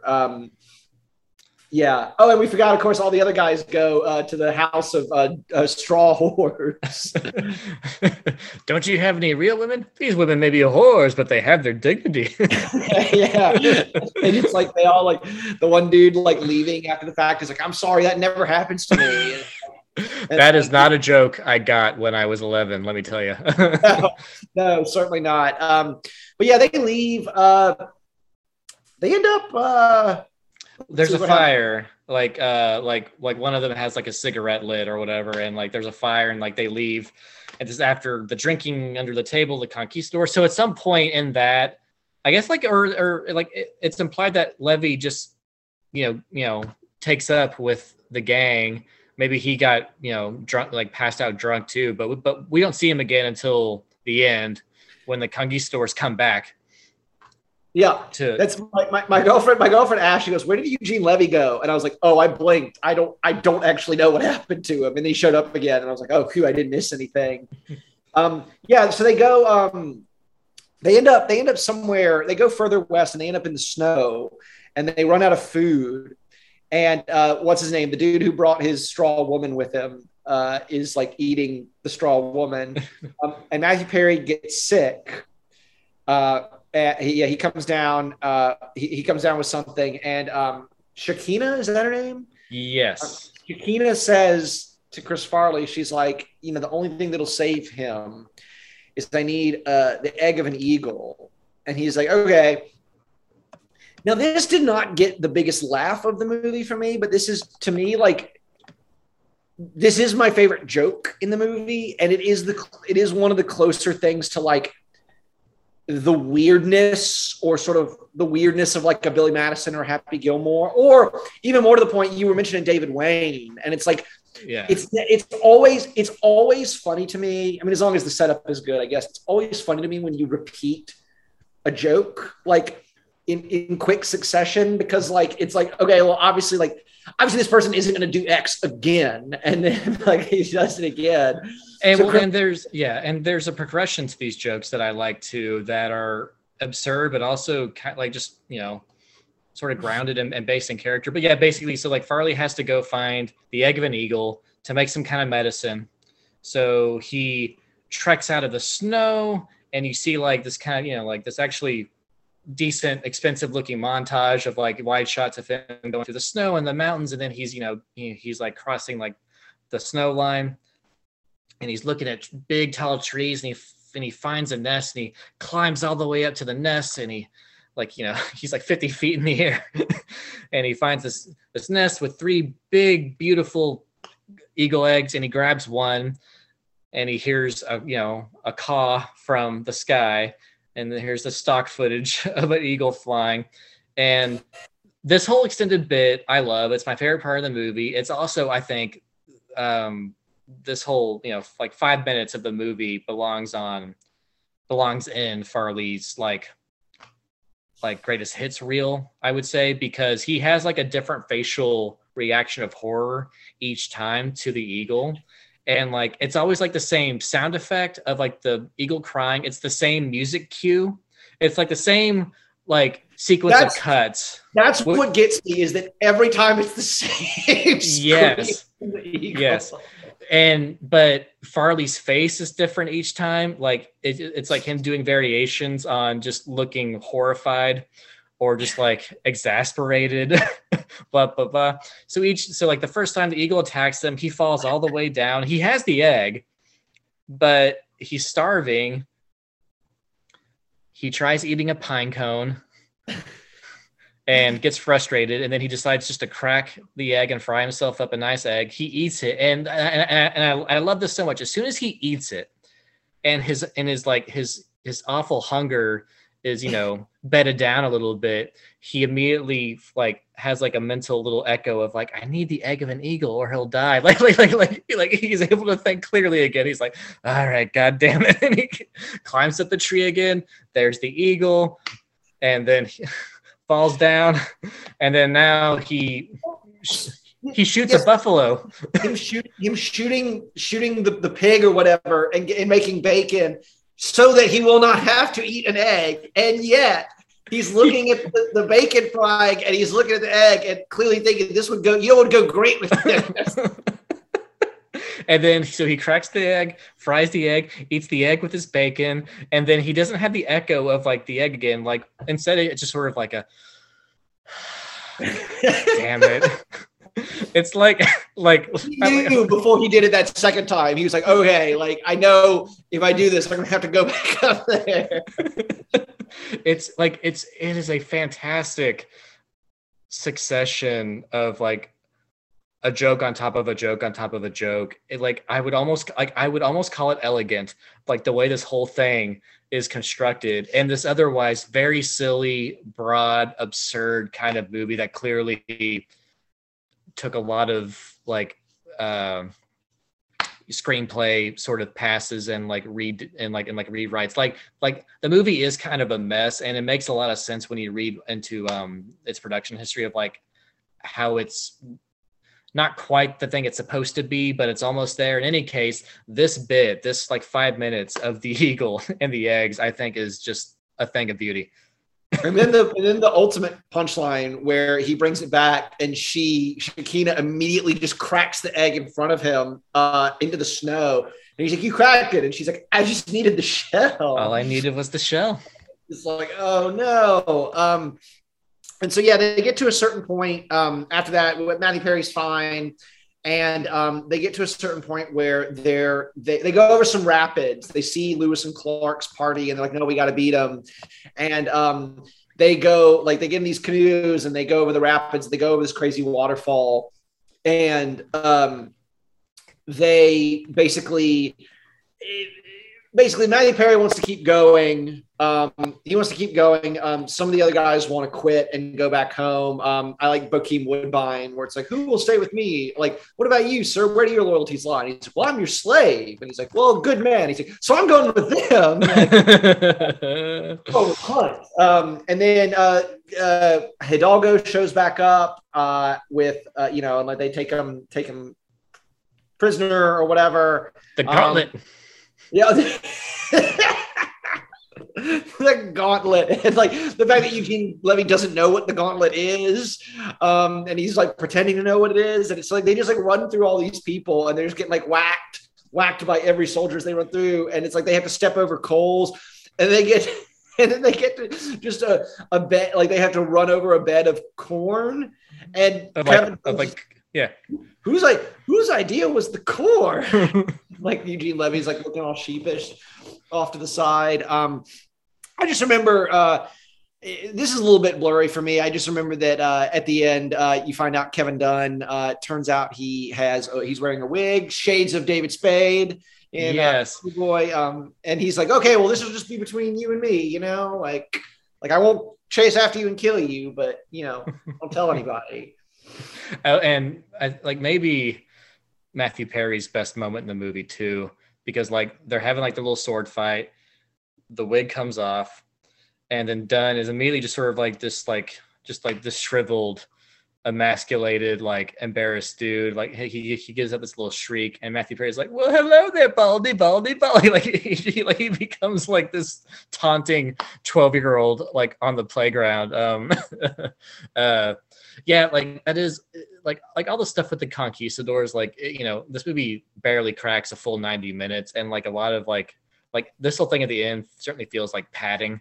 Having said that, the fact that there's this running bit of Hidalgo being obsessed with his hair, obsessed with Shakina's hair, and just like clearly very, very intellectually and emotionally insecure about his gorgeous hair, like is just a weird specific thing that somehow made it this far into the movie, and I do appreciate that. Yeah, I appreciate the great Kevin Dunn being up for all this.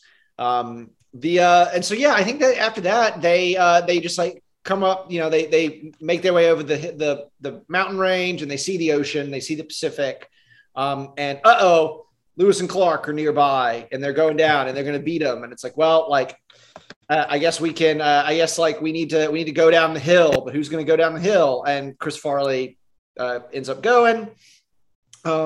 He falls, he trips and falls for a little bit, and then what should show up with that fucking eagle again? Yeah. Eagle picks up Chris Farley and flies him out what looks to be 200 feet above the ocean and drops him from the greatest height. Like, I'm sorry, anybody would have died on impact. I had real plausibility issues with this moment. But yeah, no, they get out, and the last pretty good joke of the movie is he gets out of the water and all of his party members are there, and they're like, wow, like, way to go, like, you did it. And he's like, great, wait, how did you get down so fast? And like, oh, we found a trail. Like, it's like, yeah, it's actually like they built little steps. It was nice. And they decide, they see Lewis and Clark and tell Lewis and Clark, basically, suck it, we got here before you. And then they decide, like, hey, why stop here? Like, why don't we walk up to the land bridge, the Bering Strait, and the land bridge to Asia. Walk to Asia. I like it. And then we can go there, and we can go from there to Europe. We'll be having, by this time next year, we'll be having escargot in Paris. And then, like, cue up, like, the triumphant music, them all hugging and running off down the Pacific, and fade to black, which is kind of a twisted ending in its own way, because, well, we've read our history books. We've learned about Lewis and Clark. Right. These guys did not make it to Paris. Well, we dare to dream. We put your own headcanon in there. So, yeah, I'm definitely pro Almost Heroes. I like it a lot. I have to say, and this is something that when Lent is done and I'm allowing myself to buy new things again, I might need to buy this movie, because I know no one's in any hurry to put it out in any like physical media format. But weirdly, I rented this movie on Amazon Prime, and I started it, and the picture quality was so bad that I had to turn it off 2 minutes in. It looked like someone's second generation copy of a VHS that had been left in someone's like trunk for a while. And I genuinely got worried that you've never seen a YouTube rip worse than this. Wow. And I literally thought to myself, oh God, like, does no one care enough about this movie? Is the transfer just very bad? Like, in general, because I know it was released on DVD in 1998 or 9. Yeah. It's funny you mentioned that too, because like I actually watched a YouTube rip that was clearly from someone's VHS, which in a way I didn't mind, because like that's always how I've watched this movie. So it felt appropriate. I'm seeing now, like, there are, Amazon, eBay, pick your poison, but I think you can still buy used copies of the DVD, probably like you said, Wilson, like Beverly Hills Ninja, half price books, $3. That seems to be the going rate for Almost Heroes DVDs too. Oh, you know what? Actually, okay, this is a good solution, because I'm seeing now that there is an archive, a Warner Brothers archive collection DVD of Almost Heroes, which would mean that it was a more recent release than. Okay, but the conclusion to that story is that I rented it on Apple TV. So I ended up spending twice what I would have paid, but the Apple TV version looked totally fine. Like, it looked like, as soon as I started, I was like, oh, this looks like a movie. And so it was A-okay. Yeah, I might have to get that archive collection thing, because, I know stranger things have happened. They did eventually put out a Blu-ray of Clifford with Martin Short, but that movie at least garnered a big cult following of like actual comedians. Except for talking to you just now, like for this episode, like I wasn't aware that anyone had anything nice to say about this movie. I really liked it. I feel like it's one of those, there are dozens of us kind of things. I think it's a lot of fun and silly, and so often these types of high concept period comedies are just kind of like just like a slog to sit through. this one's light on its feet. It has a great cast, and not all the jokes work, but like everyone's going for it. I like Farley in this mode. I think he's fine with Perry. I would kind of kill to see the Bizarro version with maybe like a Hugh Laurie or a Grant. I don't know if that would necessarily be more successful, but it's wild to think about. As it is, though, like, yeah, like, I mean, it's hard for me to have any kind of like critical objectivity about this movie, like as well watched as it is, but still had lots of fun watching it, today, and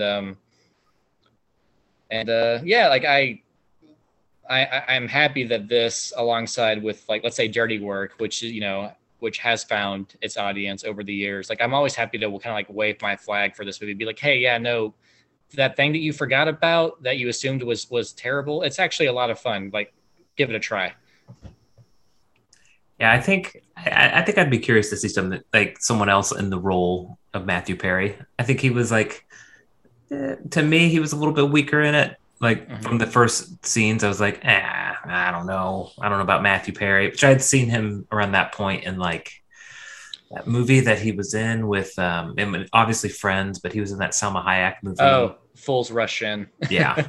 So like this is true for, I mean, almost all of the Friends cast, unfortunately, but Perry just never really hit like with the right movie role. I think like Fools Rush In is probably like the best movie that he did as like just a sort of like standard leading role. Like I kind of put Almost Heroes in a different category over here, but like, yeah, it just never quite happened for him. And he has some moments in this one, but yeah, it is curious to think about the Hugh Laurie thing. I'm fascinated to think about the one-off scene that Parker Posey apparently shot. God, can I please see that on like a restored Blu-ray or something? Yeah, that's really interesting. I was not aware of that. I mean, it makes sense because she was and is certainly in the Christopher Guest stock company. Yeah, that's right. Yeah, that's a great point. I forgot about that. So yeah, this movie was I didn't see like what the actual figures were for its like box office gross, but it didn't do anything, and it was not loved by much of anybody at the time, and it has not seemingly found much of a place in history since then. And that is unfortunately the end of that was the end of Chris Farley's movie career. He sadly died nearly a year before this movie was released.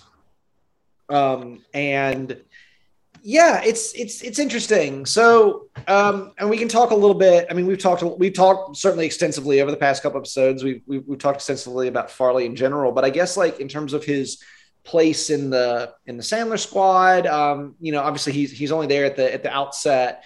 But I don't know. I think for me, just as far as like closing thoughts on Farley or like getting my thoughts in order, it's always the great, like what could have been. And I think even more so than with someone like John Belushi, where it's like, obviously his life paralleled Belushi's in many unfortunate ways, but Belushi, had these things where it was like, it felt like Belushi had arrived at a certain point before he died. And I feel like Farley was still, despite all the superficial similarities, I feel like screen persona wise, I feel like as an actor, as a star, he was still finding his legs. And yes. It's sad because there are the glimpses in these movies that we have watched.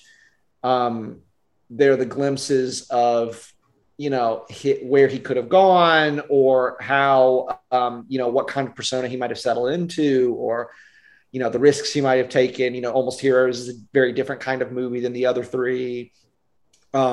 Successful or not, he was trying to do that Fatty Arbuckle script. Like, he clearly had aspirations to not just like make Tommy Boy for the rest of his career. And so I wish it is part of the tragedy of his loss that we never got to see that. But I do think what's on display in these, especially these four movies, between his cameos and Billy Madison and Dirty Work and Coneheads and Wayne's World, and these 4 starring roles. I think he's really, I don't know. It's a really strong screen persona. He's very vulnerable and endearing, and a great physical comedian. And I really enjoyed spending this time with his stuff. Yeah. What do you guys think? I mean, I agree with all of that. Like even if you somehow had never seen like the big, Tommy Boy, Black Sheep, Beverly Hills, if you had just seen him like his one-off work in like the Wayne's World movie or Coneheads, he makes an impression in those movies. Like I'm thinking like even just him and Coneheads, like I'm cracking up right now just thinking about it, just like this sweet doofus completely in over its head trying to figure out what the fuck is going on with his family, but like not like put off or horrified, just like wanting to make nice with the daughter and impress the parents. Like it's great. And just to jump back to Heroes real quick, y'all, I just took a quick peek at the numbers. Apparently had a budget of like 30 million, and it grossed about 6 at the box office. So is that good? So it's unfortunate that like that was sort of the cinematic capper to his career, not just like the tragedy of his death, but like you have that occurring, and then 6 months later you have this movie dumped into theaters and just no one saw it. And Christopher Guest has had many successes since then, like Best in Show. I think you could make a case for that being maybe his masterpiece, one of the best comedies of the past 20 years. And so like people are still watching and loving Christopher Guest movies, is what I mean to say. People are still watching and loving Tommy Boy and Black Sheep, and maybe to a lesser degree Beverly Hills Ninja, but no one really has anything to say about Almost Heroes. And I think that is a bummer, because there's stuff to appreciate there for sure. And just with Farley in general, like I would say like at this point, almost every other year, if like I'm either feeling low and want to find some comfort, or if I'm feeling excited and happy about something and I want to kind of like celebrate, like I will have like a little week or so of just revisiting these movies, and it's always a delight. And I'm glad, and I'm glad for the work he left us. I'm so sad that he didn't get to leave us more. We mentioned the Fatty Arbuckle thing. Also, somewhat sadly / famously, he was set to do Shrek. Oh, that's right. And you can, like for those listening, you can Google or go on YouTube, just type in Chris Farley Shrek, and you'll find like maybe like a 60-second demo like audio of him doing that monologue from the movie where like basically like the pain and shame of being an ogre, and like people judge me before they even know me, and like it's Farley doing the like that speech from the movie. He's not doing a Scottish accent, like it sounds like Farley, but he's channeling like this this the famous touching monologue from Shrek, a DreamWorks picture. But it's like I remember the first time hearing that audio a few years back, and like kind of getting chills, because like obviously there's some sentiment there, and just like the sadness of him passing away when and why he did. Like there's that factor, but also just like there's like a lot of loaded what could have been with his career. And sorry, go ahead, Austin. Oh, it already feels weird to say this, but like between him and the character of Shrek that I know, I see a lot of similarities. I mean, I feel like it would have been like a perfect fit. It feels like the character of Shrek almost was made with him in. I mean, obviously it was probably made with him in mind. If he recorded so much of it, like he recorded a lot of it, and then he left this world, and then Mike Myers apparently like stepped in as kind of like a replacement, and like, oh, like he can do this, and like, oh, maybe like why don't I throw my Scottish accent on it, and like kind of like differentiated a bit from Farley's thing, which was probably like a good move. And obviously those movies took off and they're their own thing. But yeah, it's tough and sad to think about just how much he was just getting started, I think. And I've actually, like I've appreciated too, seeing or like revisiting these later two movies and sort of seeing the different little modes that kind of pop up in those movies, like the extra sweetness of Beverly Hills Ninja and just like those physical silent comedian skills that you get to see. The more of the gruff side that you see in Almost Heroes is interesting because he has some lines here and there where like he's kind of like being like a tough guy, and I feel like he sells them. So yeah, I mean, it's, what can you say that we haven't already said, but like it's always a pleasure revisiting these. And again, like I'll echo our sentiments earlier. If you're a fan, if you're curious, definitely check out the Chris Farley Show, the oral biography. I think that's, a worthy and heartfelt read. And, and it gets into lots of, interesting details about his life that aren't always like, on the Wikipedia page. So definitely give that a look. And if nothing else, if you're someone who, has fond memories of like some SNL bits and like Tommy Boy, but maybe you haven't like got around to Beverly Hills Ninja or Almost Heroes, do it. This guy only starred in 4 movies before he passed, and they're all worth watching. You can make your rankings however you see fit, but they're all worth watching and they all have value, and you might as well enjoy what we can of the work that he gave us. I'm going to pass it on to you, Austin. Yeah, I mean, I guess his legacy is kind of like left in this. I say this as like just a similarity, like that James Dean style, where it's like has very few like lead acting roles, but people still talk about him to this day. I mean, there's like just constantly. I mean, the fact that Adam Sandler got big again in 2018 doing that Chris Farley song on 100% Fresh and then SNL. I mean, it's a lasting career, and I think he just like broke into so many people's hearts in his like little bit of screen time. I mean, he had a longer screen time than just these movies. I mean, he had SNL from like 90. So he was with us from like 90 to 97 or 8 or whatever the year was. So there's a lot more out there, a lot more to discover. But yeah, I really do feel like over the past week, I've been listening to that biography. And I think that just adds so many like layers and texture to who he is and his upbringing and everything about him. And he's just a sweet guy that's like sad to see that he didn't stay around longer. And I think he did leave behind some really classic films and some things that we can really consider the legend that he left behind. Yeah.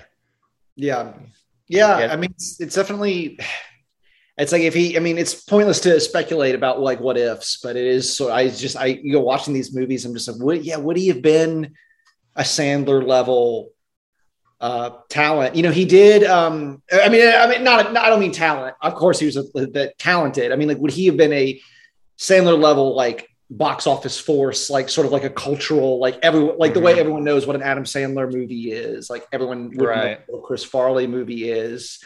And David. So I know that he has a star on the Hollywood Walk of Fame. Farley does, and apparently when they broke ground on that, or when they like did it at the ceremony, David Spade had a quip about, he was like, well, like I know that if he were here today, he'd be working for Sandler just like the rest of us, which is funny, but also again, maybe not. I mean, Farley was on the precipice of sort of maybe being able to write his own ticket. Yeah, I feel like the clearest role I could see him being in the Sandler film would be the Kevin James role in Grown Ups, right? It's all the SNL cast except for Kevin James.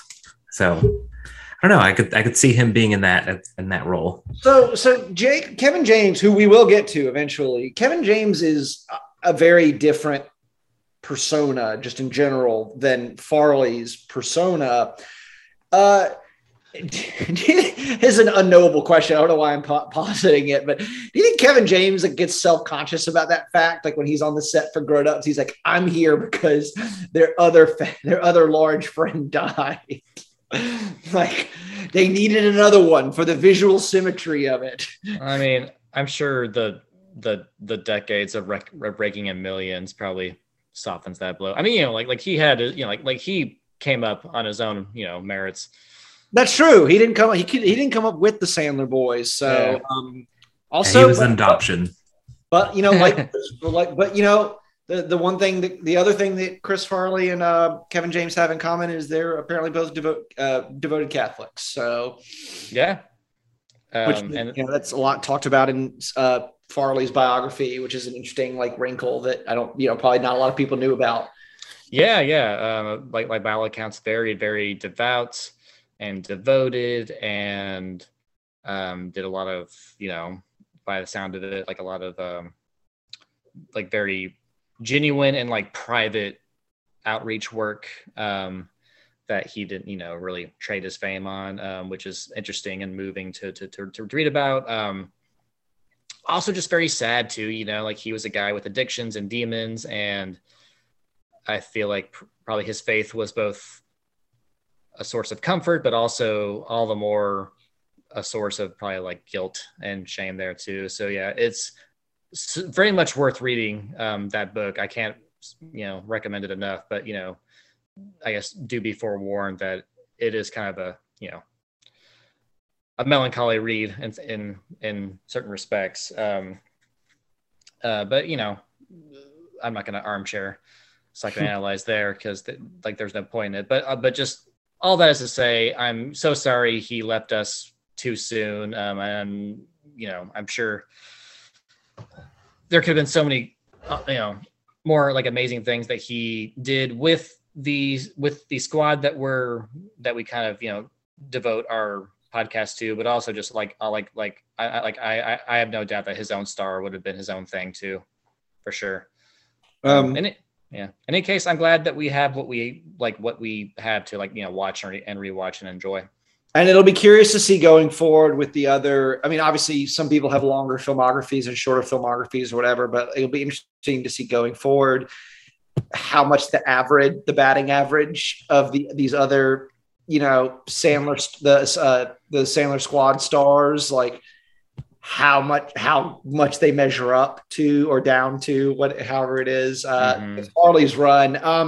I do think, and we don't have to do it round robin style the way we did last time with Sandler, since we only have 4 movies. I think we should just we should just say what our rankings are for the best for Farley, best to worst. Pretty sure I know what all our favorites are going to be. In fact, I don't think our list is going to be that, probably maybe not different at all, but just for me, I'll say number 1, Tommy Boy, obviously. Number 2, Almost Heroes. Quite shocking to me, but Almost Heroes in the number 2 spot.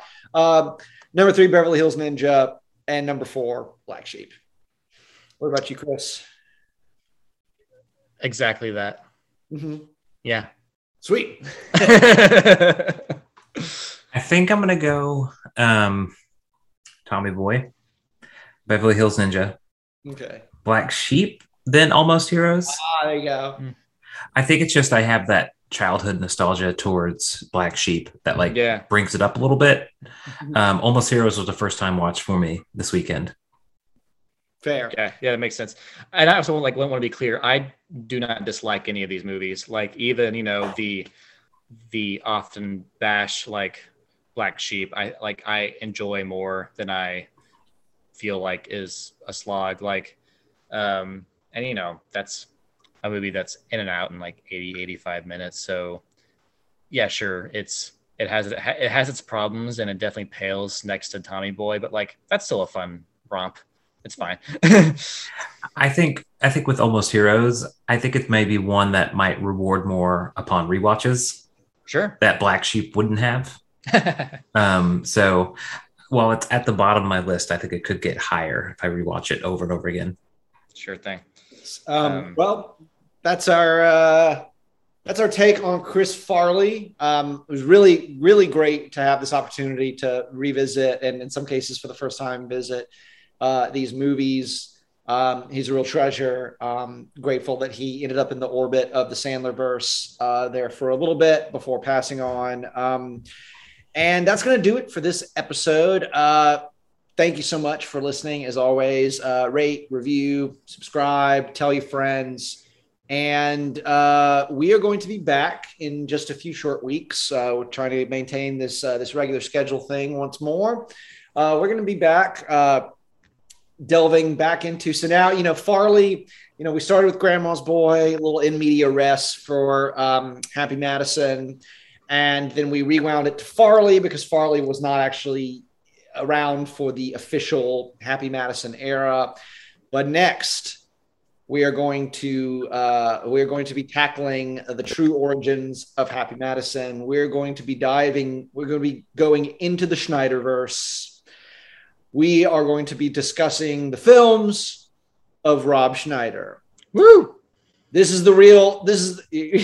We talked about the Gauntlet. We're gonna be doing it up with Rob Schneider, and stay tuned for that schedule.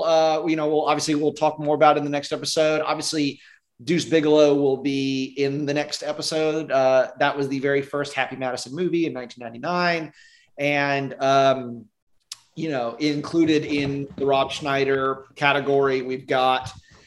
Let's see. So we've got Deuce Bigalow, a male gigolo. We've got The Animal. We've got The Hot Chick. We've got Deuce Bigalow, European Gigolo. We've got The Benchwarmers, which is also a crossover with Spade. I might be forgetting one. I think that might be his last official Happy Madison thing. The Benchwarmers. Home Team, which is a recent Kevin James thing, so I know that's kind of tricky. Okay. Well, if it's in the category, it's in the category. If it was made, it's a lot shorter than I would have thought. Like I would have thought there'd been more overlap, but yeah, we've covered a lot of his films already. I mean, yeah, he's obviously in like a ton of these movies that we've already talked about. But as far as like the official, like Rob Schneider is a leading man, I think that's it. There's something called Big Stan. But yeah, I know all about Big Stan, but that's not Happy Madison. That's not Happy Madison. Oh, he directed it too. Yeah. He did. There's Surf Ninjas, obviously, not Happy Madison, but he had a Netflix special from 2020 called Asian Mama, Mexican Kids. I don't know that could be a Happy Madison production. I will confirm that. Any case, we'll be doing the next 2 months with Schneider, regardless. Lots of quality time with Schneider. I will say I am like genuinely super stoked to revisit The Hot Chick because I remember loving that. Everything else, I'm kind of like, all right, this will be a fun hang with the guys. I guess we'll see how this goes. I had friends in college who, just because of the trailer for The Hot Chick, would go, "It's me, Jessica," like, out of nowhere. I don't know why. Shout out to Carl and Brian if you're listening, for doing that shit all the time in 2008 and 2009. All right, gentlemen. Anything else? Nah. I think that's it. I think we're good. All right. Well, tune in next time as we dive into the Schneiderverse. Thank you so much for being here with us on this journey through Chris Farley's filmography. As always, I'm Wilson Smith. This was Chris Giles. And Austin Kolb. Thanks so much, and we will see you all next time. Please take care.